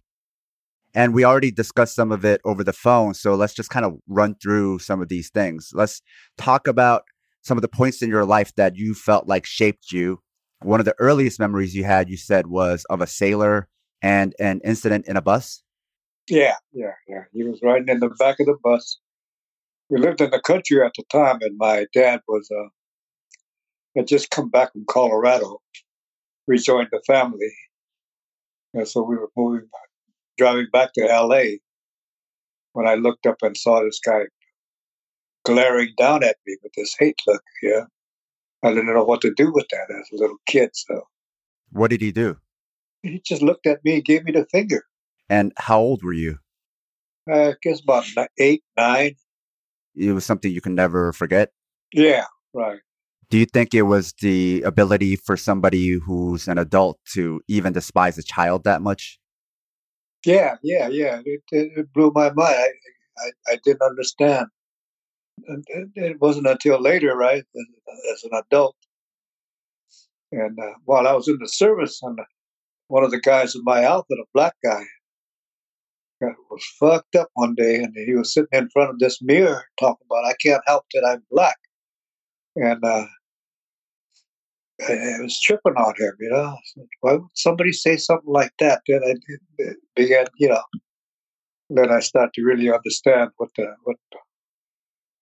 the kind of harm to children that racism does, right? And how it's different from other hate, and that the hate is so great that even children aren't protected from it. Right. It's just all encompassing, and then the fuck can somebody hate somebody, not even know who they are or anything about them, except the color of their skin, That's some pretty sick shit, And another moment that you mentioned that really shaped you and made you decide to be a revolutionary, and you also said is the reason why you never turned your back on that, is your time in Japan in the early 70s going for a peace demonstration? Well, no, they have every year in August at Hiroshima and Nagasaki, they have these world conferences against atomic bombing and war. And hooked up with the first delegation that came out of the United States that went to Japan. So I had a chance to go with them. Then it was Quakers? Yeah, with the Quakers. And I'd never been to Japan before. Yeah. This was in 1971? Right.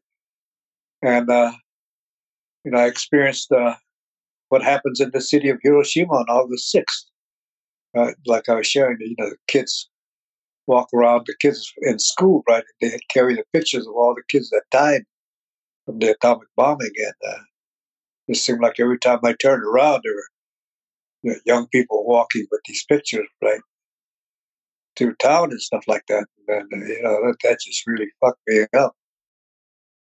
Well, in the evening, what they do is they take these little boats, paper boats, right? They put candles on them, and they float them down the different rivers of Hiroshima.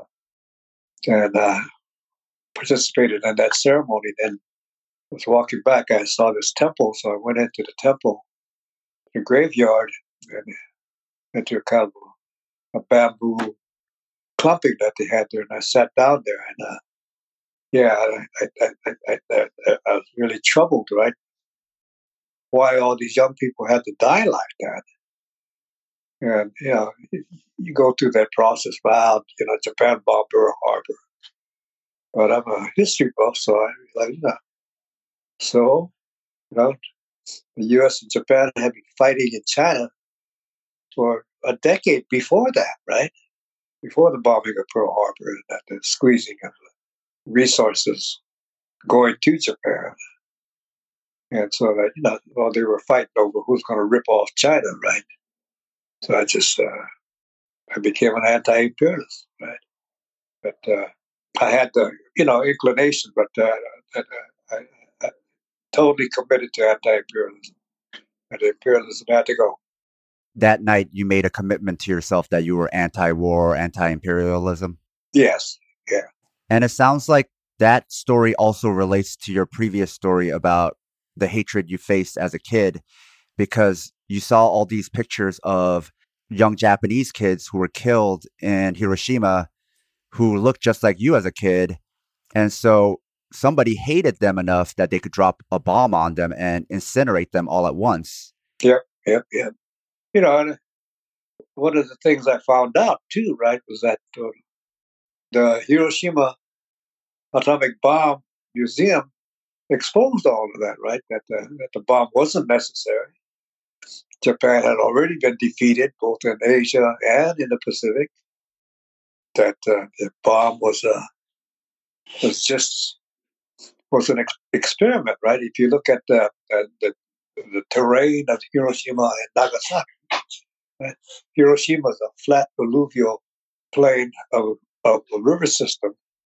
Nagasaki is up against these volcanic mountains and stuff like that. So it's a whole lot of ravines and stuff like that. So a different kind of terrain. And that's what they were saying, to see what the bomb would do, an aerial, blast would do with the people living in this kind of conditions. So, but yeah, it was just a fucking experiment. Well, you were used to experiments also at the Japanese concentration camps, right? Yeah, well, we were studied. They had commissioned studies on us, so that and the book that came out on the study of us was called The Chrysanthemum and the Sword, and it was going to be used in the occupation of Japan, right? And even though the study was unethical and the findings racist, it's still studied. Yep. Rounded up, put it in camp, see what we would do. People would fight back or whatever, or what level or what kind of fighting back could take place. And this is where science meets racism, race science, right? Because a lot of the myth about docile Asians, submissive Asians, became solidified and became science because of this study. Yeah.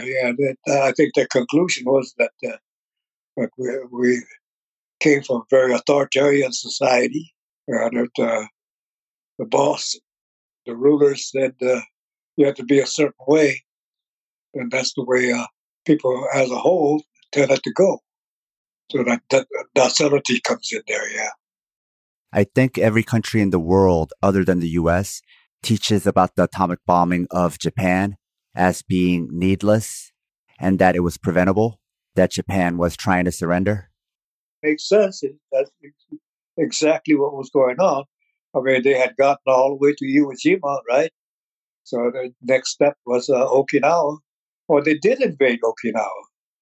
So this study is also used to justify the atomic bombing of the Japanese, because the Japanese are so docile and submissive to the emperor. According to the study, they worship the emperor like a deity, that the Japanese would fight to the death like the kamikaze unless the emperor surrendered. And the only way for the emperor to surrender was to drop those bombs. But anybody who knows anything about military history or about Japan knows the emperor had no power. The country was already run by the military. Yes. I mean, think about how ridiculous that sounds. The emperor is your god. It's the same kind of shit they say about North Korea, which is partially probably reinforced by the same study because it reinforces the myth about the Asians. Yep.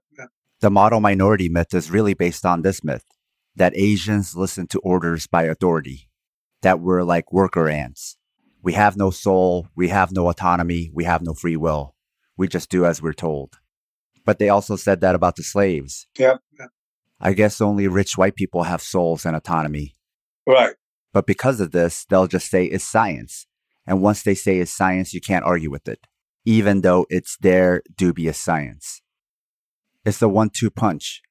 Round up the Japanese, use them to create some bogus study, then bomb Japan, then use this study as plausible deniability. It's like we had to do it. So the rounding up of Japanese Americans and the bombing of Japan weren't isolated incidents. They were coordinated. Right. Well, the U.S. lives in its own bubble, right? Where it's always the hero of every story. But the propaganda of the victors, yeah.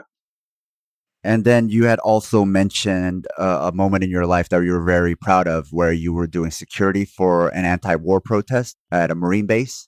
Yes, yeah. We have California's got this huge Marine base, the West Coast Center for the Marines over at Camp Pendleton, right outside of Oceanside. And a lot of racist shit coming out of the effects of the Vietnam War. So Asian people were being affected all throughout California, especially around there. And we had a friend, Japanese lady, that participated in the civil rights struggle and turned to saw that it was so hopeless the way, that she turned to the anti-war struggle, the anti-imperialist struggle, and ran a coffee shop, anti-war coffee shop in Oceanside. And they were organizing this active duty Marine anti-war demonstration. And it never happened before, right? Active military were doing the demonstration. Yeah. These were Marines. Yeah. Straight up. So like I was saying, I was sharing, right? One of the guys, this young, blonde-haired, blue-eyed, young dude, right, just said, no, I ain't going back there. They ain't never done nothing to me, and I ain't going there. You're talking about Vietnam. Yeah. It was, so I was proud to be part of the security for him, for that. Yeah, it made me feel really good that there's this, there's a thread of righteousness that goes through all people, but here it was, So when I think about it, I think, well, that was the redemption for that dude in Santa Anita, right? And the riot there where that young guy staring at me and my mom with this 50 caliber machine gun, right? Scared as hell, and he could have just touched that sucker off, and me and my mom and my little sister would have been blown away. So that was the first time where you felt solidarity with not just people of color, but even with white people struggling against imperialism. Yep. So that convinced me that that you can't stereotype people, but you should be wary. And then you also wanted to highlight some of the work you did with the Asian hardcores, the community work, like working with seniors, feeding them, taking them to shop, spending time with them. Can you talk about that a little bit? Yeah. Well, the thing that we learned or saw from the Panthers and their Serve the People program and the development of the organization, right, was that you had to politically educate people so that they would understand why they were fucked up, right, due to the racism, economic oppression, and all that kind of stuff. And then the general content of American propaganda is to make people of color feel like we're less than human. So in order for us to regain our humanity, we had to figure out how to do that. And the way to do that was to do Serve the People work, right? So we recruited and got these young knuckleheads and did political education. And then when they were ready, right, took them out to do community work, working with youngsters, working with seniors, right, and help them develop their own positive self-image, uh, and give them a reason to be clean and a reason to be, you know, straighten up and become a revolutionary. And we used to have these entry portals, right, where people came from overseas or from wherever, right, plantation, and came to these places where we congregated and learned how to deal with what was going on. So the little Tokyos, Chinatowns, in Hawaii, they had Honolulu, they had a place where the people coming off the plantations would go to, they call it Hell's Half Acre, Honolulu. They destroyed that pretty quick, right? The Italians still got that in New York, right there, Hell's Kitchen, but Koreatown. But we have these places where we're concentrated at, and I think that's important for us to feel good about if that's what we want, right? I mean, we have a choice about assimilation, integration, or self-segregation, but it's okay. Before we had segregation and we didn't have a choice. Now we have integration and we ain't got a choice for self-segregation, which is bullshit. Right? In order to be free and equal, you have to have choices. Yeah, I encourage everybody, that I know, to go out there, explore, see what you like. So people need autonomy. You can't force them to go one way or the other. They need to be able to choose on their own, and they need the rights to do that. Right. That's a self-determination, yeah. Each individual has that right. What were you saying earlier about Hawaii? Yeah, that they had this huge ghetto there called Hell's Half Acre. Was one of, if not the toughest neighborhood in Honolulu, and they destroyed that pretty quick after the war. Who did? The government, yeah. Original kind of gentrification kind of stuff. And what was the demographic of that area? Yeah, Japanese people. And for people who don't know, ghetto actually means, now we mean it to mean slum because that's what they've turned into because they've been so disenfranchised. Right. And it actually connects to the original definition of ghetto, which is a restricted or isolated, segregated area for a certain group. So ghetto actually means a segregated group for a minority. And then you segregate them, you restrict them, and that's why it turns into a slum. So people think of these areas as a bad area, but it becomes bad not because people came together and they made it bad, but because you forced them there and then you restricted them and then you took so much from the community and restricted them that it became bad. So it's not like something that organically rose up.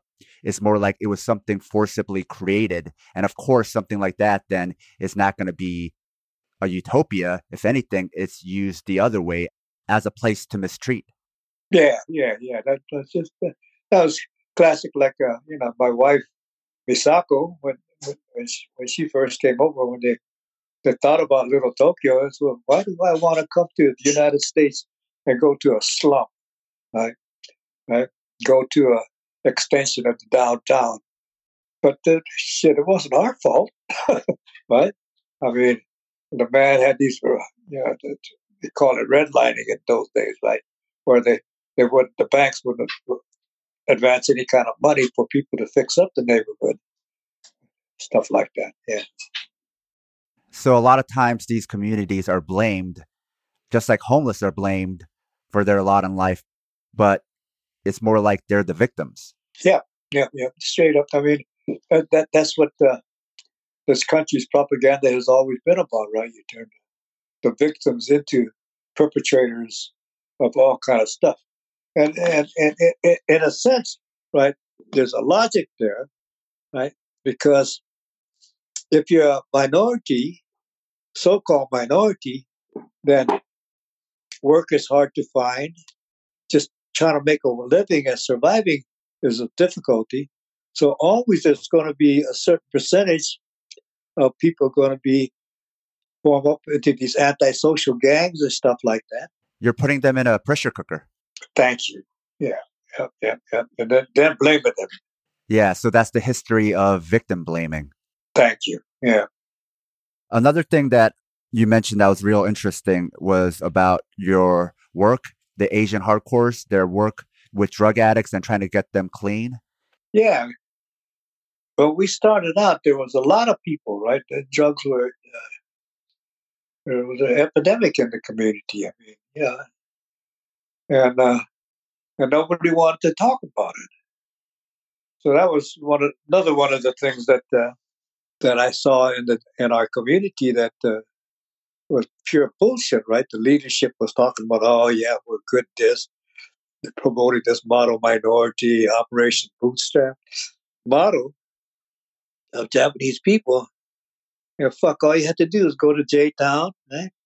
See all the poor people there hanging out, or you go to, you used to have this bowling alley that everybody used to go hang out at, Holiday Bowl. And you just wait till 2 o'clock when the bars close and watch everybody come stumbling in. And there was this whole subculture that dealt with drugs, dealt with criminal activity, uh, you know, and it existed. And that's what we worked on, right, was to recruit people, get people, we could recruit them. I was part of that bar scene too, so, just talking to people that I knew that talked about wanting to get off drugs and shit, drugs and alcohol and stuff. And then the people coming out of prison. We had quite a few people in prison, man. That's why we need to go into the joint now, right? Find out. We got all this oppression going on with the Southeast Asian sisters and brothers, right? Coming over here, man. If you have that much oppression, then, there's got to be a reaction to survive on our part, and we're going to get into trouble. Can you talk to us about the kick pad, the crash pad? Yeah, okay, yeah. So one of the things that we did was that we had a bunch of, we had a bunch of guys, and we had no place to take them. So a couple of our friends had an apartment. Yeah, that's what we do. We started the kick pad and crash pad, right? Where you came to clean up, and if you cleaned up, then you could leave if you felt like it, or you could stay, but then you had to put up with what we were promoting, right, which was to clean up, to go out there and work as serve the people programs like that. After a while, the community was able to support you all in your project and get the Asian hardcores a house, right, to use for this? Yeah. Well, the first house we had, the old landlord let us use the place in exchange for us taking care of the yard, stuff like that. It was Dr. Noguchi, coroner at the time, the city. And then the SC redevelopment expansion was taking place, and so they had kicked a lot of people out of the houses, but there were some houses left, and they weren't going to start building on the land for a while. So one of the brothers went and figured out, went and talked to them, and we got a whole house for $1 a year. So that's what we did. We took over a house that was our 32nd Street house, and we ran a regular pad out of there. We took women with kids into the program. We had young guys, older guys. So we had a going thing, and the community supported us. Right, brought us food, gave us donated cars, all kind of shit. So we didn't really need any money. So specifically a place to kick the drug habit. So that's why you call it a kick pad. Yeah. And then one of the other things you were very proud of was your work doing security, protecting Black steel workers in Fontana from the KKK because they were picketing. Yeah. At that time, the KKK was active in the Southland. This is in California. Yeah. Right here right around LA. In Fontana, man, Kaiser had a steel plant there, and they had a large Black working class community there. working at the plant, and they were being harassed by the KKK openly. So, the leadership of the community and the union decided that that they were going to show these white boys that this ain't the South. We ain't going to put up with all that bullshit. So they had a demonstration down there and walked right through town, right through the white side of town, the whole works. Yeah, and we were part of that. But we weren't the total security. We were part of the security there. But I was very proud of that. We stood side by side, right, with them. It's like, we went to Wounded Knee, stood side by side. By AIM, the Indian brothers and sisters that were standing up. Right? We were part of the Chicano moratorium. They were the ones protesting, and y'all went to protect them. They and the black community. White boys would come riding in there and shooting up, houses and shit like that, put crosses on people's lawns and all that. So it's actually quite embarrassing and gross to hear people now talking about the anti-fascist movement, that they're extremists, that they're terrorists, when the history of anti-fascism, where they're fighting the KKK and Nazis, is this. This is what is happening, is they're going to protests where it could be steel workers like this or other oppressed groups protesting for their rights. Yeah. And anti-fascists show up to protect them because they are being attacked and harassed and shot at and crosses burned. And for some reason, American media portrays, again, you all as the bad guys, right? It's always this victim blaming. Well, you got to understand how the economics works in this country, right? But who controls the media? We don't, right? The man does, and it's in the man's interest to promote segregation, is to promote separation, keep us from uniting with each other. Right, that's the overall thing. So it's just like what's going on in this country today. I mean, for some of us, right, it's pretty obvious that when this country can go ahead and vote and make Trump a minority president, right? He didn't get the majority vote, right? A minority president, and be as racist as he is, that they're not interested in a peaceful solution to the race problem or making America a really equal for everybody. What they're heading toward is race war, right? What the hell, Trump up there alienating everybody? Yeah. So I mean, it's pretty obvious to me that that's where they're going. That's what they want, right? Race war. The economic system won't change. Class war. All of us unite. Black, brown, red, yellow, and white, right? Then we represent the working people of this country. Then we don't need them bosses. We don't need these suckers, right? That don't pay no taxes, and the whole government, the whole apparatus, right, is used to benefit them. Man, what the fuck, should benefit us, right? We're the majority. We pay the taxes. Corporations don't. 1% that's gaining all the wealth that's being produced in this country. They don't do no work. They just manipulate. So you're using Trump's election as an example of how a powerful white minority is able to run the country because he didn't even get the popular vote. Yeah, they manipulate that. So, I just like this thing about the Republicans, Democrats are different. Well, if they were different, really different, then the Democrats should have raised all kind of hell about this electoral college, right? The voter manipulation, all that stuff that they have proof that the Republicans did all of that stuff, right? Like that joker in Florida, right? That governor. They manipulated the voting, kept all the black people from voting and shit like that. I mean, why don't they fight that Democratic Party machine? So part of the problem of electoral politics is that you want to fight within the system. A protest working outside the system would be antithetical to a political party, an electoral political party, right? Yep.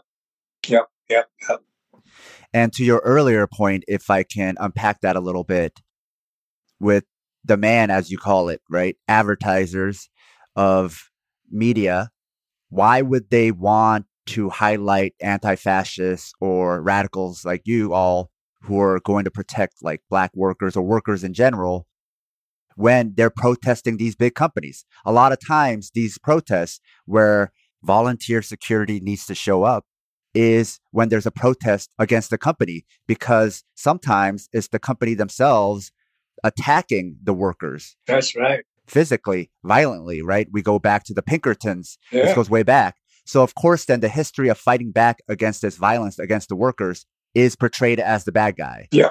Because to your point, then, why would advertisers want the people who are attacking their own companies to look like good guys? Yeah. We're just addressing the disruptive role of advertising, and there's nothing illogical about recognizing that. Yep. That's right. Well, you look at American history, man, there's a whole lot of good books coming out written by us, not by the white man, right? Written by us. There's a good one, Jay Sakai, a Japanese dude out of Chicago. The Myth of the White Proletariat. Right? Yeah, you look at that. You look at from the very beginning of the people coming to this country. Well, the classic example is Thanksgiving. Everybody thinks, oh, yeah, well, that's beautiful. That's a beautiful tradition that we have, right, in this country where the white man was so appreciative of the red man teaching them how to survive, right, how to grow food and catch some birds and stuff like that, turkey and all that. Now the real history of that comes out is that Thanksgiving was a ploy on the part of the settlers to lull and get these Indians to come to their place, get them, bullshitted into thinking that they were going to be fed and all that, maybe feed them, and then kill their ass as they were coming out. And that's not just incidents that, that was a policy that they did in Canada and the United States and New England. Yeah, and that's laid out in England, right? In the English history of the colonies. So you're talking about the massacre of the Pequot people. Yeah. Not only the Pequot, but all the people in New England, man, all up and down the coast there. That was the foundation of this country, man. Killing skins, And then, the other part is that the white Englishmen ain't the only ones that colonized this country, right? Colonized Turtle Island, man. Russians did it in the Northwest, Spanish all over Southwest and Florida, Belgium, Dutch, people in New York. So you're talking about settler colonialism or settler racism, right? Where the original population is colonized and replaced by a new society of settlers. Yep. And so a lot of racism stems from that as well. Well, the fundamental basis of it is racism. I mean, you couldn't do that to another human being without putting them down and making them less than human, right? Yeah. You could only do that if you don't think of them as human. Right. Because these weren't soldiers that were killing people. It was just regular people killing people, right? That's right. Yeah. So dads, moms, kids, like soldiers need to be trained to kill actual human beings. Regular folks, they're not going to kill other human beings unless they think of them as animals, just like going hunting. Yeah. So one of the things that you wanted to mention was also during this time of crisis, this pandemic, you wanted to talk and explain about the differences in organizing. Yeah. I think one of the things that we need to look at and sum up, right, in the revolutionary history of improving people's lives. I mean, that's the bottom line, right? It's improving people's lives. So the point isn't to have a revolution at the sacrifice of human lives. The point of a revolution is to improve and better people's lives and lessen suffering. Right. The position is that the revolution is to liberate people and make their life better. Basically, you help the people help themselves so they become self-determining and self-reliant people.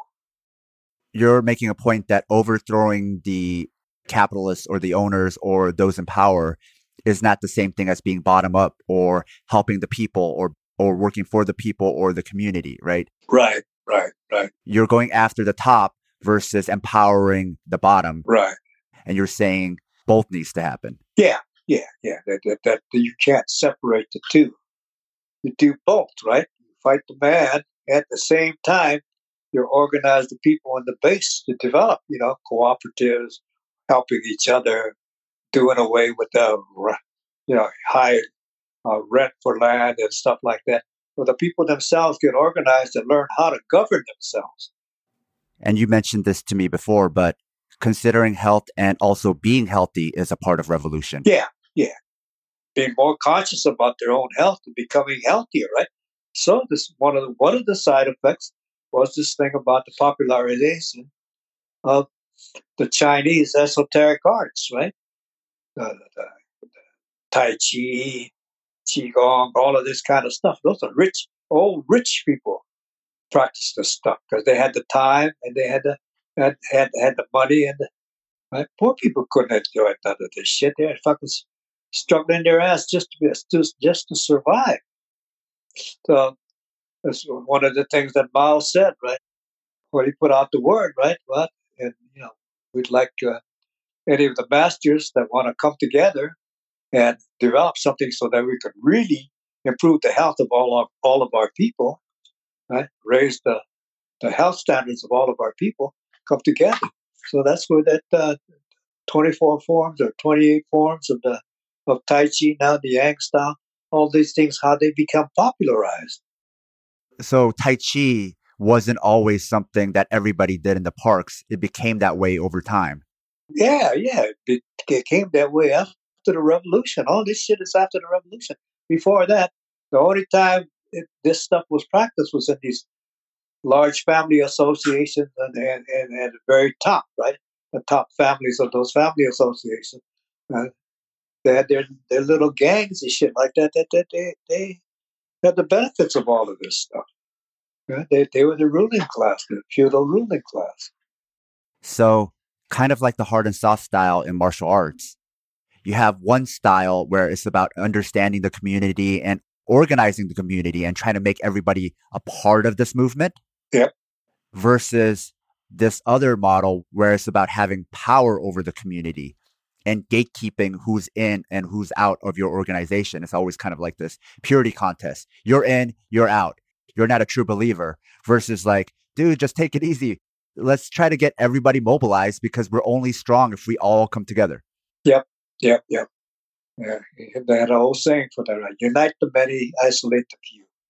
I think a lot of that comes from culture, right? Because Europeans have this rich Protestant history. And so it feels very much like religion, this purity contest from religion, this proselytizing and this always like shunning that you're not intense enough in your beliefs and you're not pure enough and you don't belong in the church and blah, blah, blah, versus being bottom up, people oriented, where it's like, man, let's try to get everybody to do Tai Chi. Mm-hmm. Well, let's show the people the benefits. Yeah.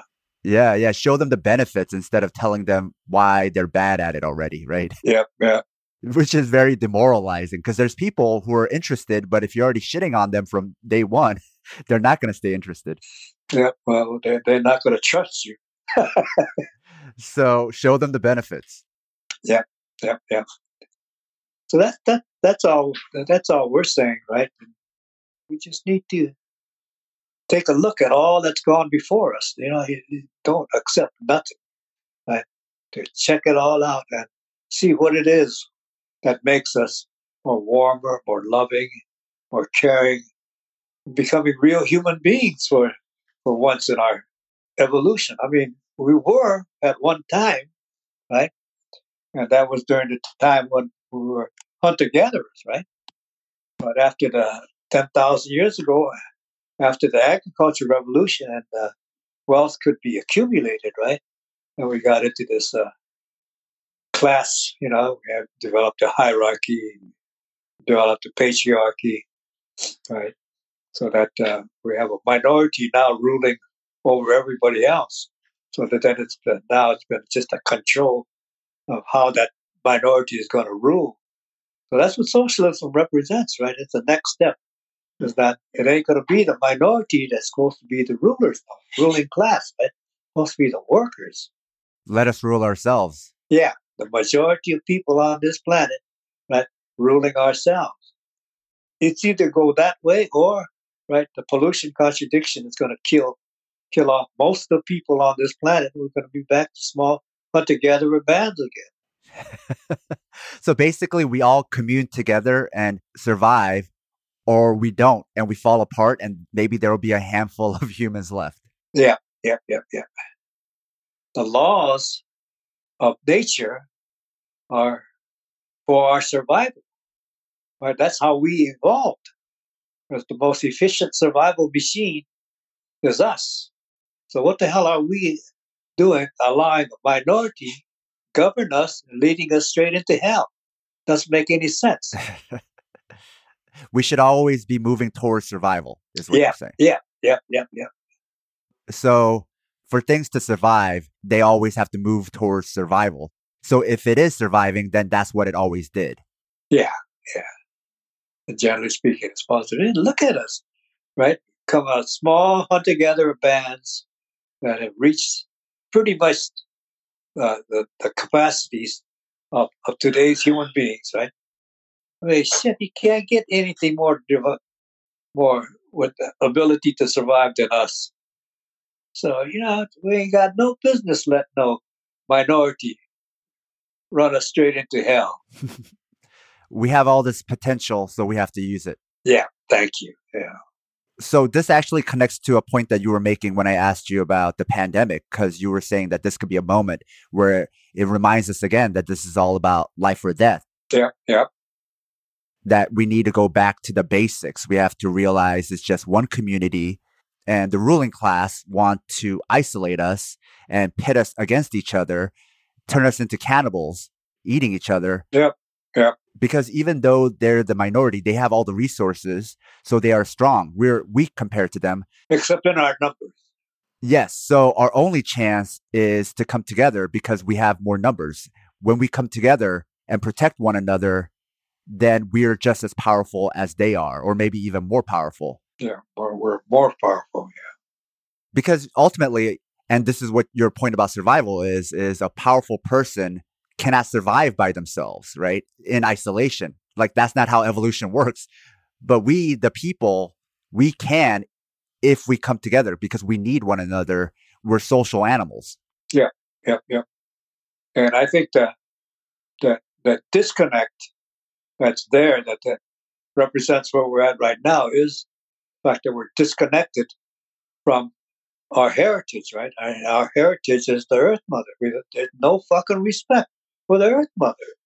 Look at that. How can we sit up there and pollute them on the planet that we live in, or don't care? I mean, that's not no kind of wisdom, and that ain't no kind of leadership, man. Substituting greed for love of our planet, love of our heritage, man. This big beautiful sucker has provided for us for over 2 million years, right? When we came out of the trees. Now, what are we doing trying to mess up where we are? But this is what neoliberalism represents, right? It's the turning against logic, turning against, right, science, turning against love, turning against everything, right? Just so we get a little bit more. Yeah. Turning against logic, meaning that logic implies that we should always go towards survival. Yep. And neoliberalism makes us go away from survival. Yep. And if we think of ourselves as masters over this planet, then of course we're going to abuse it. But if we think of the earth as our mother, then we would respect it more. But that's if we see it as our mother and show it some gratitude, right? Yeah. So that's why, one of the areas that I haven't really touched on, but that I consider myself a new tribal Asian, right? That I don't buy into this Western philosophy and Western thinking. And I don't buy into a lot of the stuff coming out of Asia right now because it shows that disconnect with Mother Earth. And so I turn to the traditional teachings of the indigenous people of this land, learning how to respect and love the Earth Mother, and I'm realizing that it goes back to everywhere where we're immigrants, right? That's one of the big disconnects, right? Where we immigrated from was where our genes were taken care of, right? All of this thousands of years, and we should be grateful and show some gratitude towards the Earth Mother. But we've been disconnected from that, and I think for us to grasp that, to hold that, and that's what this pandemic is about, right? It's about people got to think about just what the hell's going on, why. Yeah, it's part of that pollution, right? We just pollute, doing all kind of stuff and acting like, oh yeah, nothing's happening. We haven't changed the environment or done anything. You believe that? All this fires and raising of the salt water, and people with all this lung cancer and all of this other bullshit going on, right? Or a place like where they took that water and from this river that had all this lead and all that other bullshit, and knowingly give that water to that community, man. Yeah. And then the people that made those decisions are walking around scot free, causing all that death and misery for all the people there. I mean, In Michigan. yeah, I think it's Flint. Yeah, there was a global project called Predict, which was made up of a team of biologists and doctors and epidemiologists, where they were studying how destruction of the natural world and pollution and global warming would cause more diseases. They call that the ecology of disease. Mm-hmm. So like the project's namesake, they've been predicting and warning about a pandemic for a long time. And they've been saying we're not going to just have one. It's just going to keep happening as we destroy more of the world because of capitalism. Thank you. But environmental activists have been warning us about this for a long time. And even before then, traditional people, indigenous people were warning us. And even our current healthcare collapse, there have been people warning us that our system was broken, that it wasn't prepared for any big shocks, that it wasn't downside protected. But just the same as we talked about how the US government mimics the US government that's portrayed in the movies with certain covert actions and conspiracies. Right. Again, then life imitates art because just like in those disaster movies, there's these scientists, these doctors, these activists warning us about impending doom, and we don't listen. Yeah, I mean, what the fuck is that about, Because what they're warning us about seems so extreme, therefore they must be extreme, which is like a weird logic too.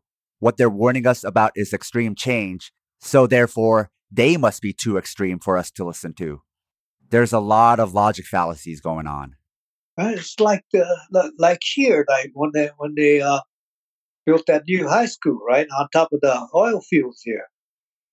And the whole deal was manipulated the first time. And the people who manipulated that and made the deals and all of that stuff were never punished. So, yeah, you know whose side the law and the government and all of that is on. Whoever can pay for the most lawyers. Yeah. High-powered lawyers and all of that kind of stuff. It ain't about justice no more. It's about winning. And for listeners who might not know, part of the reason why you're so affected by the teachings of the indigenous people is because your time spent with indigenous people and tribal leaders is what helped you transform yourself, kick your own drug habit, and improve your own life. Yep. That's what I turned to. I didn't see anything that was out there that could motivate me enough to kick my drug habit. And it didn't happen all of a sudden or anything like that. It just, I felt attracted. I felt challenged, I felt like I wanted to keep doing this. I didn't know why, but I just, it made me feel better. It made me feel stronger, more confident about where my life was going. And I think that's what the old timers always said, right? Follow your heart. Don't follow your head, follow your heart. And so, yeah, that's what I think I did. I followed my heart. I'm satisfied. I think with this quarantine and this pandemic and lockdown, because of what we don't have, it's making us realize what you were talking about earlier, like things like our connections to nature, because more and more people now, they're going out by themselves into nature because that's all they can do, right? They're isolated. Yeah. They're supposed to stay away from people. So they're going out to nature more. They're going out to parts of their area where nature was that they never went to. Now they're going. And you also have all of us isolated. And because we can't actually see each other and spend time with each other, we want to connect with each other more than ever. Yep. And this want to be together is where we can gather our strength. And this want to return to nature and enjoy nature is how we can reclaim Earth as our mother. Reclaim our heritage, our true heritage. What is our true heritage? That we come from the Earth Mother, and if we live in harmony with the Earth Mother, we'll be okay. We will survive. Are you optimistic? Yeah, well, I'm a revolutionary, so yeah, I'm optimistic. And like I said, right, the laws all point to our moving forward to a society where people are more important than profits. And we have the wherewithal to take care of everybody on this planet. That there is no need for no more going hungry, not having a place to stay, not having clothes to wear, not having a job that can help fulfill you, and health care for all your needs, right? There's no need for anybody to be hurt in those areas at this moment. And when you say you're a revolutionary, I think a lot of times people think of revolutionaries as being cynical, but you're saying no, revolutionary doesn't mean cynical. Otherwise, why would you be a revolutionary? That's right. Having a vision of a future that could be so much better than this one. Yeah, that's right. So a revolutionary ultimately always has to be an optimist. Yep, by definition. Otherwise, what's the point, right? Yeah, that's right. That's right. So, Mo, were you able to get all your thoughts out, or did you still have one more thing? Well, that's what I was talking about, my turning to the traditional elders' teachings of reverence and taking care of the Earth Mother. We don't own the Earth Mother. We live in harmony with her, right? And it's the Earth Mother that's provided us with all what we have right now. And there's no reason for us to let these rich suckers just do what they want. Right? That shit got to stop. Yeah. And the more people that come to that conclusion, the better off we'll be. So we're in the middle of a pandemic. Tons of people are going to die. We're suffering. You're in your 80s. Yep. And so your message to us then during this time is we cannot forget traditional knowledge. We have to remember where we come from and where we need to go. Yep. All right. Thank you, Mo. Yeah. Thank you. Now that's the show. If you enjoyed this episode with Mo Nishida and find this type of independent media worthwhile, please consider supporting the show on Patreon. We have a lot more episodes like this one in the works, but need your financial support to keep the show running. Even a few dollars a month goes a long way.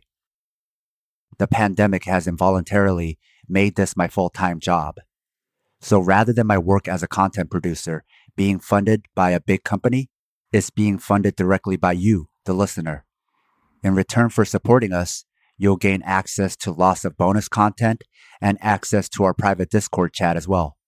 Show your Southpaw solidarity by supporting us on patreon.com/southpawpod. And even if you don't support us, still check out our Patreon, as there's a lot of free content as well for you to enjoy. And if you can't afford to support the show and still want to help, please leave us a 5-star review wherever you listen. And don't forget to share your favorite episodes or the podcast itself on social media. Tell your friends. The bigger the show gets, the more options we have to pay for the show and eventually pay ourselves.